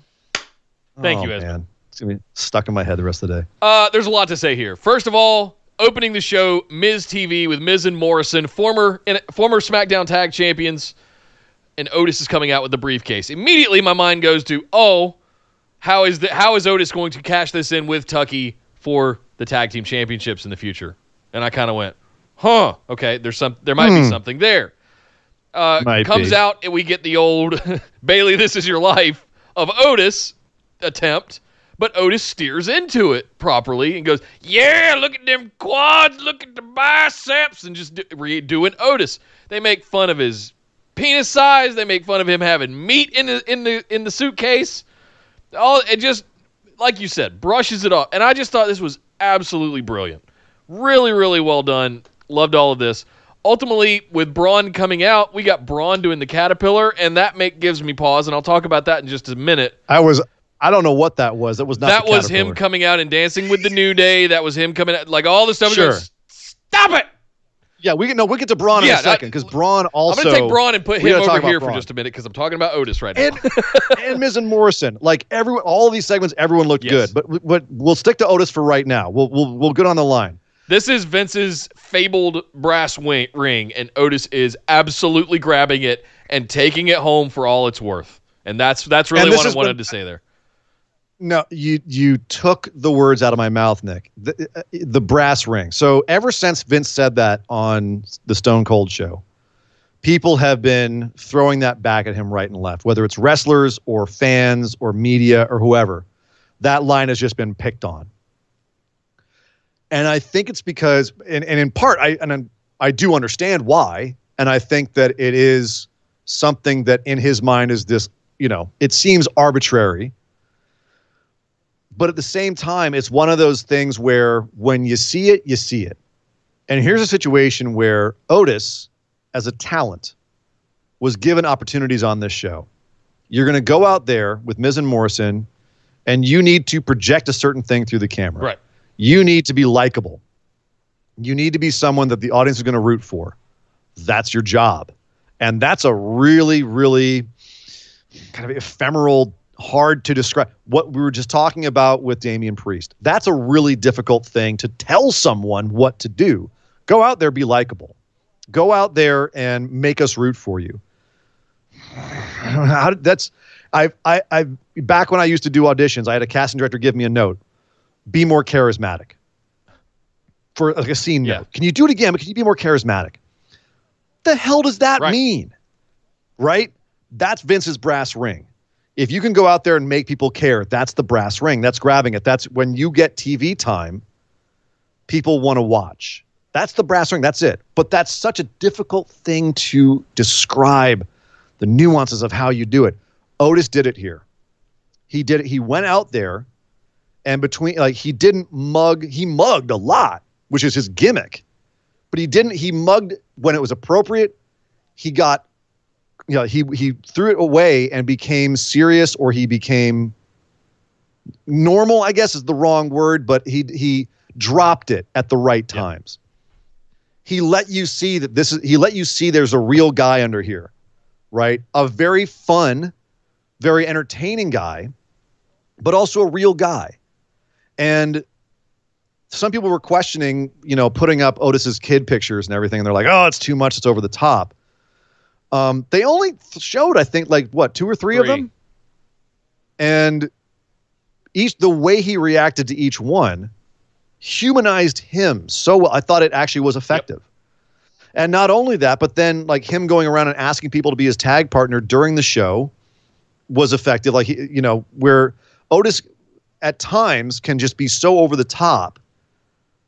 His ability to bring it down and be a realistic person while still being really kind of a heightened weirdo, which is his gimmick, he found that sweet spot where people he reacts to people in certain ways that keep that gimmick believable, but at the same time make him relatable. And he did it throughout the entire show, front to back, every time he was given the chance to. And this is a crazy thing to say, Nick, but his and Mandy's relationship even is believable. I truly believe that they care for each other. I believe Mandy cares for him. Because they've taken time to invest in the story, and they've told us this whole thing going all the way back to December.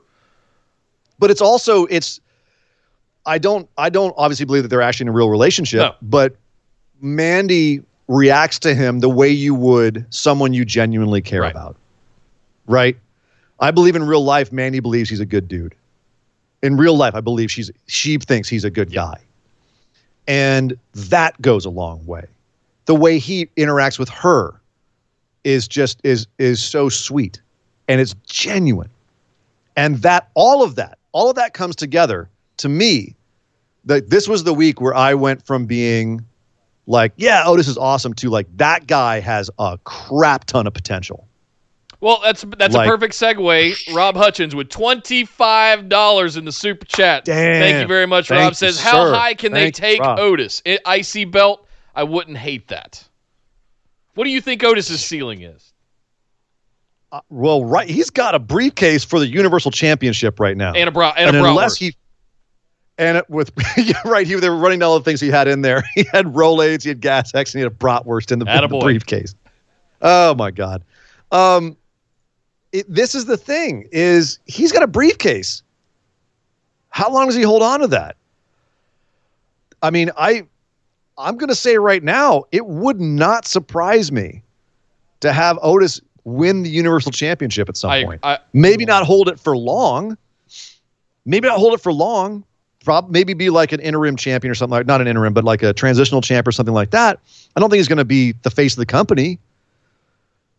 It wouldn't surprise me if they gave him a title shot. I'm gonna steer into what I said after Money in the Bank as a joke sort of comment on our recap show and say that watch out, Otis is going to, because he's such a good guy, and he's going to end up using it to give Mandy an opportunity at the SmackDown Women's Championship. Oh, dude, I think that would be such a cool. That would be like the ultimate. Like the good guy story that they're telling, the jock that never could get the girl finally got the girl, and now because she trusted him and fell in love with him against all odds, he's going to pay it forward or pay it back by using his contract that he happenstancely got on accident. He can use it as an opportunity to give his lovely peach an opportunity. Wow! Oh, it would be so good. I agree. That would be good. I don't know how a lot of people would be screaming about the rules, but Come on. Whatever. They just put the title belt in the women's Money in the Bank contract for Asuka. Right, You know, come on. The rules are out the window at this point. It's their world. They can do whatever they want. Also, Kyle with $4.99. Thank you, sir. Kyle. He said Otis really showed why he gets the Chris Farley comparison. Not only the over-the-top stuff, but also the quieter moments that make you cheer for him. Well said. Bringo. Very well said. I mean, I would even throw. He's got a little more John Candy, even at some points. I love how we're talking about big guy comedians. It was where I would go. Yeah, just only he's addicted to ham instead of cocaine. Exactly. So yeah, no, it's. I was over the moon with the presentation of Otis this week, and again that was just him. And then everyone around him seemed to do well too. Miz and Morrison were doing really good shtick. Mandy, as I said, looked really good, and Braun Strowman is looking like a thinking champion.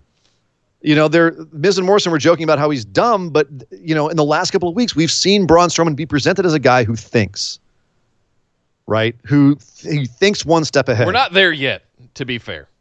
He's getting there. He outsmarted Bray, and he just said, like, as soon as Otis asked him, he's like, "Look, dude, I know what you're trying to do. Let me contemplate if I trust you enough to do this, and if I feel like I can outthink you in the situation."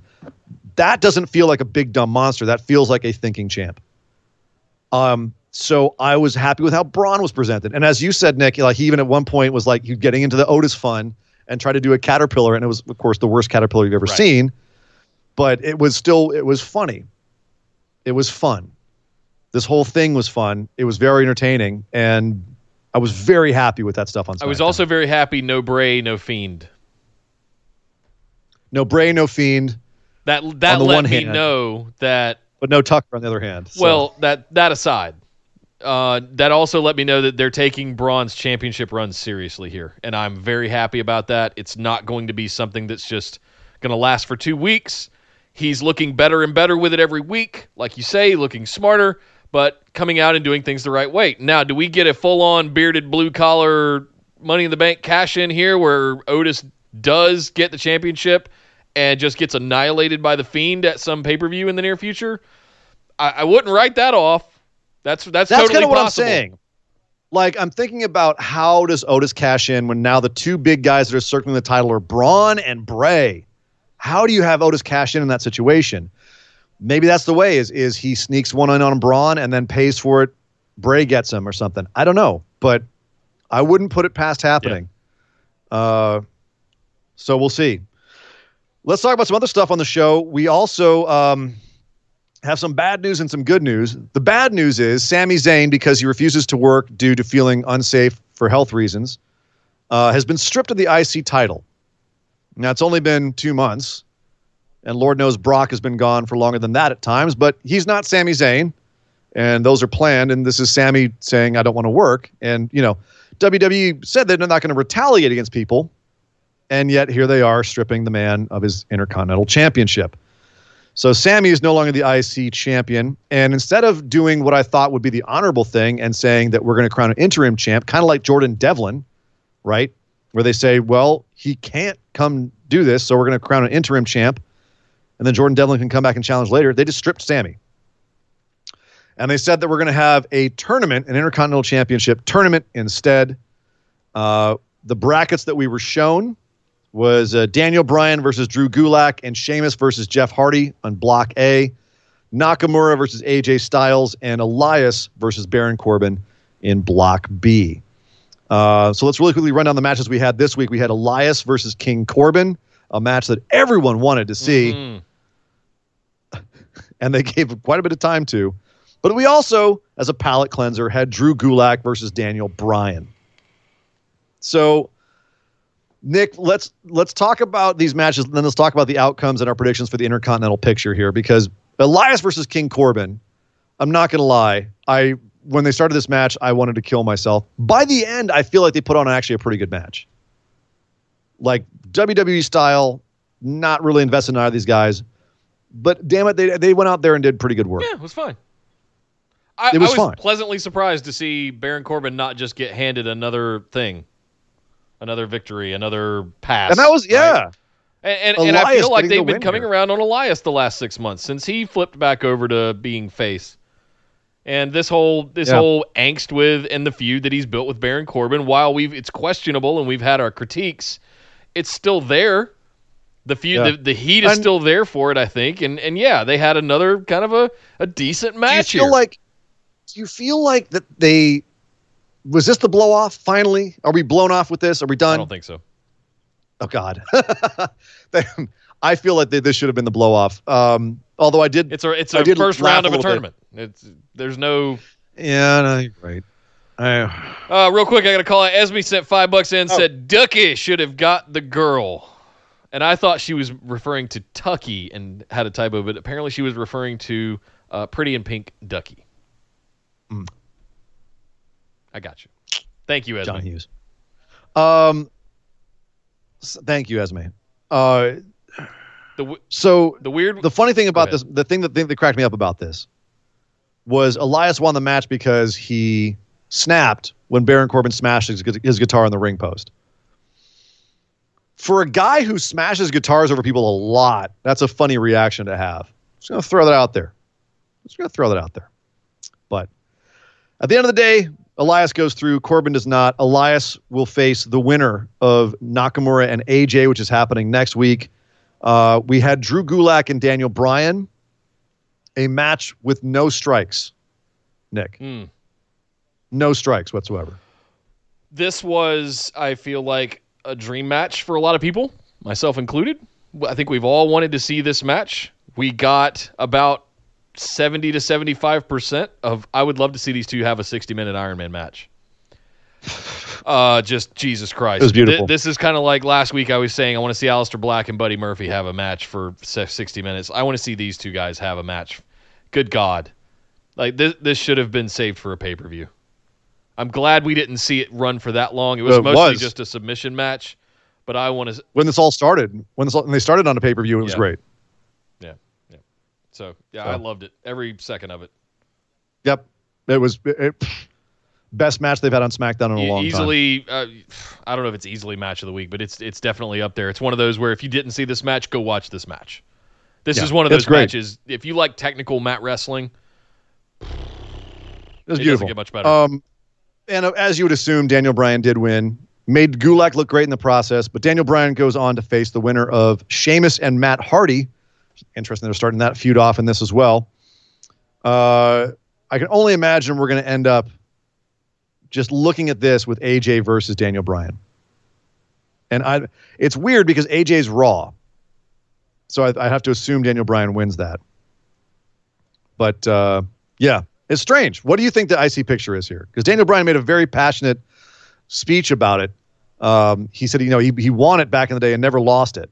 He won it WrestleMania 31 ladder match and then had to give it up. And then when he gave it up, he wasn't allowed to wrestle again until recently. So do you think in a very wrestling kind of way, I want Daniel Bryan to get it back so that ultimately we can end up going back to the Miz Daniel Bryan feud to put it back on the Miz so he can get his numbers long term, right? Like not tomorrow, but long term. Nick, I give you crap for Nick booking, but I'll take that one. That's absolutely. I would also like Miz to get the record.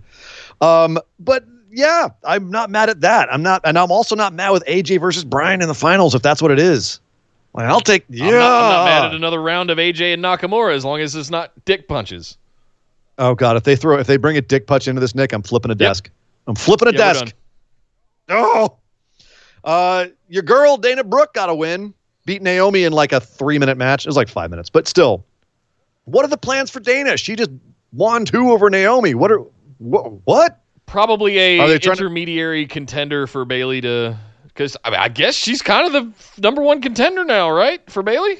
Are they punishing Naomi for something? Are they mad at Naomi for what's going on with the Usos? I don't know. What's up? I don't know. That's weird. Why bring her back in with a whole new look if you're not going to give her a little bit of a push and you're just going to feed her to a Dana Brooke or a Carmella, right? That's weird. Frogs falling from the sky. Cats and dogs living together. Mass hysteria. I'm not sure what's going on here. Charlotte came back to SmackDown because people want more Charlotte. The numbers have been run. The metrics have been crunched, and people want more Charlotte. She gave a spicy promo. She's they're going to have, so basically they announced this week that they're going to have brand invitationals where you can request someone from the other brand, and it's only going to happen 4 times a year. Okay, Wild Card sure. 2.0, ladies and gentlemen. Well, yeah, we believe that. Right. But she said, "That's right. I'm great. People love me. My last name is Flair. Eat it." Basically, just triggering all the haters in about 30 seconds. I like this. Of this I think promo. that's what she should have done the whole time. Steer into it. Damn good promo. Steer into it. She's steering into it. That was good. And then out came Bayley and Sasha to say, "Ho, look, 3 of the 4 horsewomen are here, and the 4th is off being a horse mommy." So here we are in the ring together, ladies. Remember the history? Bayley's like, "Yeah, that's right, Charlotte. You know why I'm champ? Because I'll beat you." Funny. Welcome back to SmackDown. Some smack was talked. Charlotte asked Sasha why she was hanging out with a loser like Bayley, when she was such a big deal before. And Sasha got a little pensive for a second, and Bayley tried to interrupt, and Charlotte said, No, you hush up for a second. A little sniping, and we ended up in a champion versus champion match next week, Bayley versus Charlotte Flair. Nick, I know we're running behind, but real quick here, what did you think about Bayley's promoing here? Because I thought Bayley did the best mic work she's done in a long time. You guys know how I feel. I when Bayley and Sasha first came out, I rolled. I didn't see this coming. I didn't put 2 and 2 together. I had mostly forgotten about, or that wasn't top of mind, about the history that Charlotte and Sasha have and all the firsts that they have. And Charlotte did a very good job of reminding us of all of those things. And I thought the way that she delivered that was really nice. And I went, oh, yeah, I forgot about Oh, yeah. Oh, I see what they're doing here. That was my – so initially I rolled, great, 4 horsewomen of NXT. Okay. And then I went, oh no, this is genius. This is brilliant. This is the way to pit Sasha against Bayley. Charlotte is the lighter that sets the fire between the two of them. She's turning the knob, and I love it. I love it. By the end of this, I was just like, yes. Okay, yeah, I'm in. I got to give props to Bayley. She was finally acting like the heel I wanted her to be. She kind of rolled over for Sasha for Charlotte at the one point, which I didn't like, but the attitude and the snark and she felt like just a dick heel here. And so on the mic, at least, I thought Bayley finally, I was like, there it is. That's what I want to see from Bayley. Kyle calling me out in the chat. Props to her. I was about to go off on this. I was like, oh, great. You could have had Lacey come out and do something, but no, you're going to bring Bayley. You're going to have heel versus heel kind of thing going on in the ring. And it didn't make sense. Where's Facey Evans right now? And then it all made sense at once Charlotte started explaining things, and I went, oh, yes, okay, I'm in. The history's there. The history's there. So, and yes, Killer B-Rye, Brian in the chat, she can be a dick heel in a suit. Put a suit on Bayley. It's better than what she was wearing this week. A couple more quick things. Sonya and Dolph versus Otis and Mandy next week. And Sonya had a promo that she just knocked out of the goddamn park again. I don't know if they're going into like a she's kind of crazy angle, or she's just super intense, or somewhere between the two. But my God, that woman can promo. I'm so happy she's getting an opportunity here, because she's finally getting a chance to show just, in 30 seconds, showing you the equivalent of a weigh-in promo. What you would do. I need a prop, Nick. I need to have like a prop over here, because I can just grab a brass ring and hold it up every someone grabs a brass ring, because she grabbed the brass ring this week. A lot of brass ring grabbing this week. Yep. Bayley, Sonya, Otis, Braun, everyone grabbing them rings. Yep. Lots of ring grabbing. Yep. Forgotten Sons, speaking of ring grabbing, they cut a promo. They had it wasn't much of a promo. It was basically Jackson Riker saying, we went to serve our country. We came back. Everyone hated us. So now we're going to punch you. That's basically the promo. But what was interesting is it started off saying the views of the Forgotten Sons are not necessarily those of the WWE. Disclaimer. An interesting little gimmick there. So I'm curious what they're going to be doing with the Forgotten Sons. Where are they going to go for, like, philanthropy is what they're doing with Michigan militia kind of thing, where they're patriots, but they're counter patriots. Like they are. So outside of the TV show, they have the Forgotten Sons on a tour of Zoom calls, and they've been touting this, with vets. They've been basically doing the typical military tour that they do where they go to base and when they're in certain cities and things like that, specifically here in the Carolinas, lots of bases here. But they are on Twitter and Instagram. They're heavily promoting all three of the Forgotten Sons, ex-Marines. Well, you're never an ex-Marine. Former Marines. Blake Cutler. Cutler wasn't a Marine, was he? Jackson and Wesley were. Yep. Wait, Wesley? Wesley Blake. Wesley Blake. Oh, Blake. I'm sorry. Cutler was a Marine. Blake was not. That's what it was. Cutler, I'm not sure which one of the two, but Jackson was. I know Cutler was. Okay. Sorry, I misspoke. Blake, I don't think was. Yeah. I'm not sure. Anyway, the point is they're doing philanthropy. So now to tie that in with the TV show, they have them come on and put on this face of our country has forgotten us. It's born in the 4th of July in wrestling, right? It's the country's forgotten about us. Doesn't that seem kind of like Jinder Mahal being a heel on TV and then a face when he goes to India? Kind of.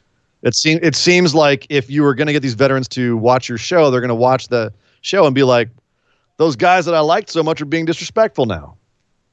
Do you know what I mean? Yeah. But why did they need a disclaimer just to say that we're vets? That was the thing. The disclaimer, I thought, like, we're setting up for future installments where they might get a little bit more edgy. It seemed. Yeah, Xander saying Cutler was his original gimmick in NXT. Yeah, no, and I'm looking up now. Blake was not. He wanted to be a wrestler from the beginning. He was a Dory Funk Jr. Wrestler. So yeah. So at any rate, the bottom line is interesting. We also had an interesting promo. Looking forward to seeing where they're going with it. Becky Lynch also had a little send-off video package, which I'm not gonna lie, got a little misty. They got me a little bit with it. Another good one by them. They can nail their packages. That's for sure. Hashtag phrasing. Hello. I will say this though: if that's how Becky's remembered, she's gonna when she does come back to wrestling, she's gonna be freaking. Oh my God, it's gonna be a huge deal. That first time you hear that music hit, it's just it's gonna be complete silence. See what I did there? What? Because there's still gonna be no fans. Oh, shut up. That's not even. Come on, Nick. That's not. You're fired. All right, that does it for SmackDown, ladies and gentlemen. And Nick, I think that means we need to go over and do a little section that we dedicate to our listener Sean Clark, who came up with the idea. Yes. It is known as the moment of positivity. Mop, mop, mop, mop, mop, mop, mop, mop, mop, mop, mop, mop. The moment of positivity, the moment where we talk about the thing that happened this week in wrestling that made us happy, that made us smile, that made us feel those little warm things in our tummies. What was your moment of positivity for this week, Nick? So many things to choose from. This was a fantastic week of wrestling. It's one of the first times in a long time where all three shows have, I felt like, knocked it out of the park. Really, really good shows across the board. If I had to pick one thing, one very specific thing, it was John Morrison going in on Otis on what he had in his briefcase or how he got the girl. And Otis just kind of staring into it a little bit. Yeah, I got some Rolaids and some Gas X and a bratwurst in case I get hungry later. That made me laugh. That made me laugh so hard. That's my happy moment. You're a child. I am a 12-year-old wrapped in a grown man's body. But at the same time, Otis, I think my moment of positivity is Otis really landing the plane this week, maybe for the first time ever since I saw him and Tucky debut as Heavy Machinery in NXT. Like this was, I think he's buzzed the tower a few times. They've been building and building and building and building and building and building, and getting Money in the Bank, and then coming back and the Fallout show right after Money in the Bank coming out with this, and you've got Miz and John Morrison there just putting you over AF to open SmackDown. And he nailed it. And then carried the entire show. So I knew you were going to do Otis. Because everything about Otis was definitely a moment of positivity for me as well. Like, just everything was just so like, yo, dude, nailed it. For me, it's going to be the amount of just really nice technical wrestling matches this week. Thatcher versus Riddle, Bryan versus Gulak, And I'll even throw the tag match from AEW in there, which was, I thought, really well worked too. There's a lot of good stuff on AEW wrestling wise. That's not a surprise. But yeah, it was just a good week. It was a good week for entertainment. I thought all the shows were solid as hell this week. So that in and of itself. Yeah, that's a really good point. The shows themselves, for the first time and as long as I can remember, all being great. Raw, what we were talking about Raw earlier this week, entertaining from front to back. They filled 3 hours. I think there's one thing we said on our Raw show is they filled 3 hours. I didn't feel the time this week. SmackDown, solid from front to back. Yep. You know, even segments normally I don't like. I was like, well, pretty good. Even Elias and Corbin at the end, I was like, that was a pretty good match. So maybe that's my moment of positivity. Shit was pretty good overall this week, man. Add good some stuff. fans, WWE, and holy smokes, you guys are going to be okay. But you got to get rid of the deafening silence, because it is deafening when it is silent. It is overwhelming how quiet it is in there. I need some kind of noise. Find 10 people and place them around the Performance Center, way spread out. You've got the personnel there. It can be other wrestlers. We don't really care. Look at what AEW did. Faces and heels on opposite sides. It works. You need some noise. Hashtag #MaWrestling. Yep. Because hashtag #MaCrowds. Yeah, it's, again, a presentation on AEW. Marked difference. Yes, definitely. Well, thank you very much, Surrey and Dangerous, and thank you guys very much. But we're not done just yet. We've got just enough time for our other news lightning round. Beep, beep, beep, beep, beep, beep. Yeah, kind of slim right now, but that's okay. We got a couple things to talk about. For one thing, the ratings. AEW, 654,000 with a .23, and NXT with 604,000 and .15. Both down this week. Both down, but AEW still pulling out a narrow victory. So, dwindling, much like dwindling, Raw. though. Dwindling. Raw and SmackDown were up this week. It's up from 1.8? They were up. Oh, wow. Okay. So, yeah. I'd be worried about Wednesdays, though. Yeah. Oliver Luck, who was the commissioner for the XFL, was fired and is now suing Vince McMahon for $23.8 million. WWE released why they fired him. They fired him for, quote, gross neglect, saying that he did not do his job, and he basically ditched out as soon as the COVID thing started happening. Personal use of a league-assisted cell phone was one of the things that they didn't like. Basically, what it looks like is that that he left the Connecticut headquarters of the XFL for his home in Indiana and, quote, disengaged from the league's operations right as all of this stuff was starting to happen. Even though the XFL by that point was already kind of like, instead of sticking around and making sure that they would do what was needed to be done during this, he took off and went home to Indiana. The suit reads, and I'm quoting Juan on this, put simply, at the very moment when his leadership as CEO was needed most, Luck did not devote substantially all of his business time to the XFL, as was required by his contract. I'm quoting Wrestling Observer. In a response through his lawyer, Luck said that he communicated with McMahon via text during that aforementioned period of time, which he said was McMahon's preferred method, that and there was a receiver that he hired that McMahon told him not to hire, and that was Antonio Callaway.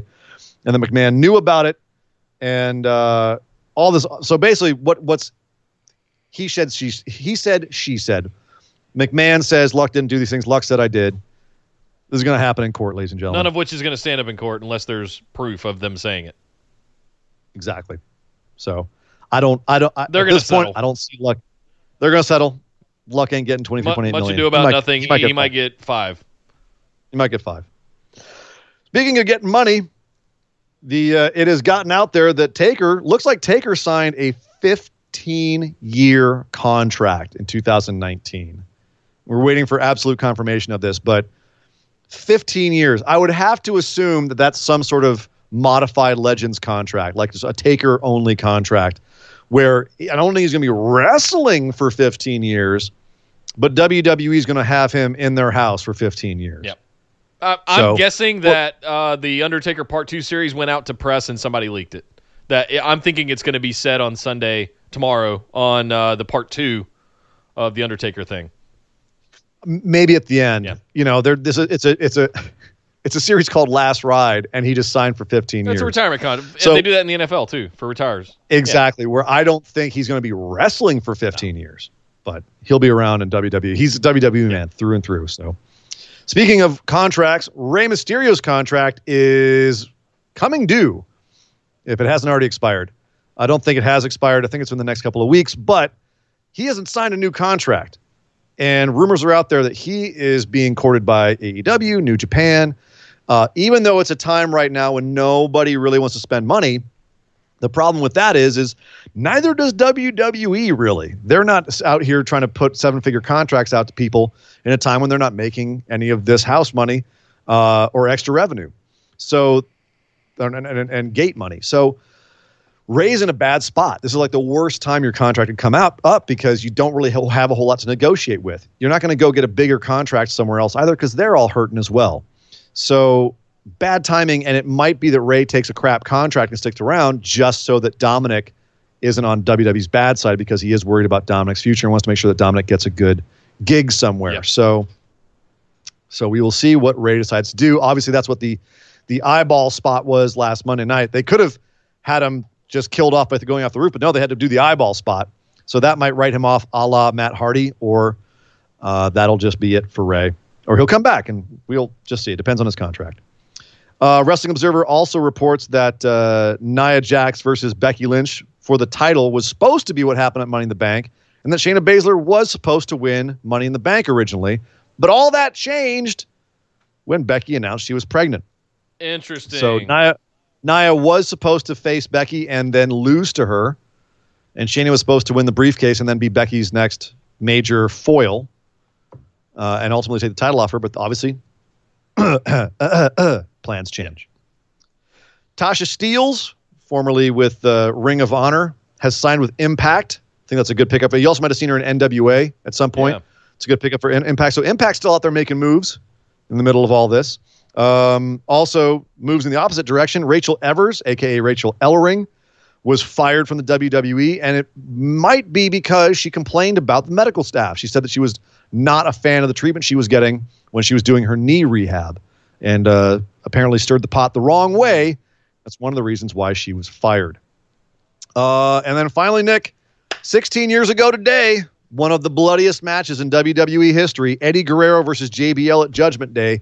That was 16 years ago when Eddie went to blade himself in the forehead and cut a little bit too deep and started literally spurting blood until the ring just turned a bright crimson. Somehow Eddie finished the match and then collapsed and had to get like 2 pints of blood. He lost. Something ridiculous. It's so gross. It's up there with Undertaker, Brock, Hell in a Cell from back in the day. It's just like, good Lord, just buckets of blood. It's still one that like I can take a lot of blood and that one turns my stomach. Yeah. It's insane. Anyway, 16 years ago today. So if you're curious and have a strong stomach, go check it out. But that is the news. Well, thank you very much, Surrey and Dangerous, and thank you guys for joining us. Especially a big shout out to everybody that joined us in chat. We love having you guys here live while we're doing the show. Shout out to Esme, Kyle, Rob. Did I miss anybody? No. Okay, thank you guys very much for your super chats today. Much appreciated. We love you guys for all of the support. If you guys would like to join us, we stream live here every Tuesday at 8 p.m. Eastern, every Saturday at 3 p.m. Eastern. It's youtube.com/bustedwideopen. Make sure you subscribe to the channel and jingle your notifications there so you get notified when we do go live. Also, come join us over in Facebook. Just search for Busted Wide Open. You'll find us over there. BWO Podcast over on Twitter and Instagram.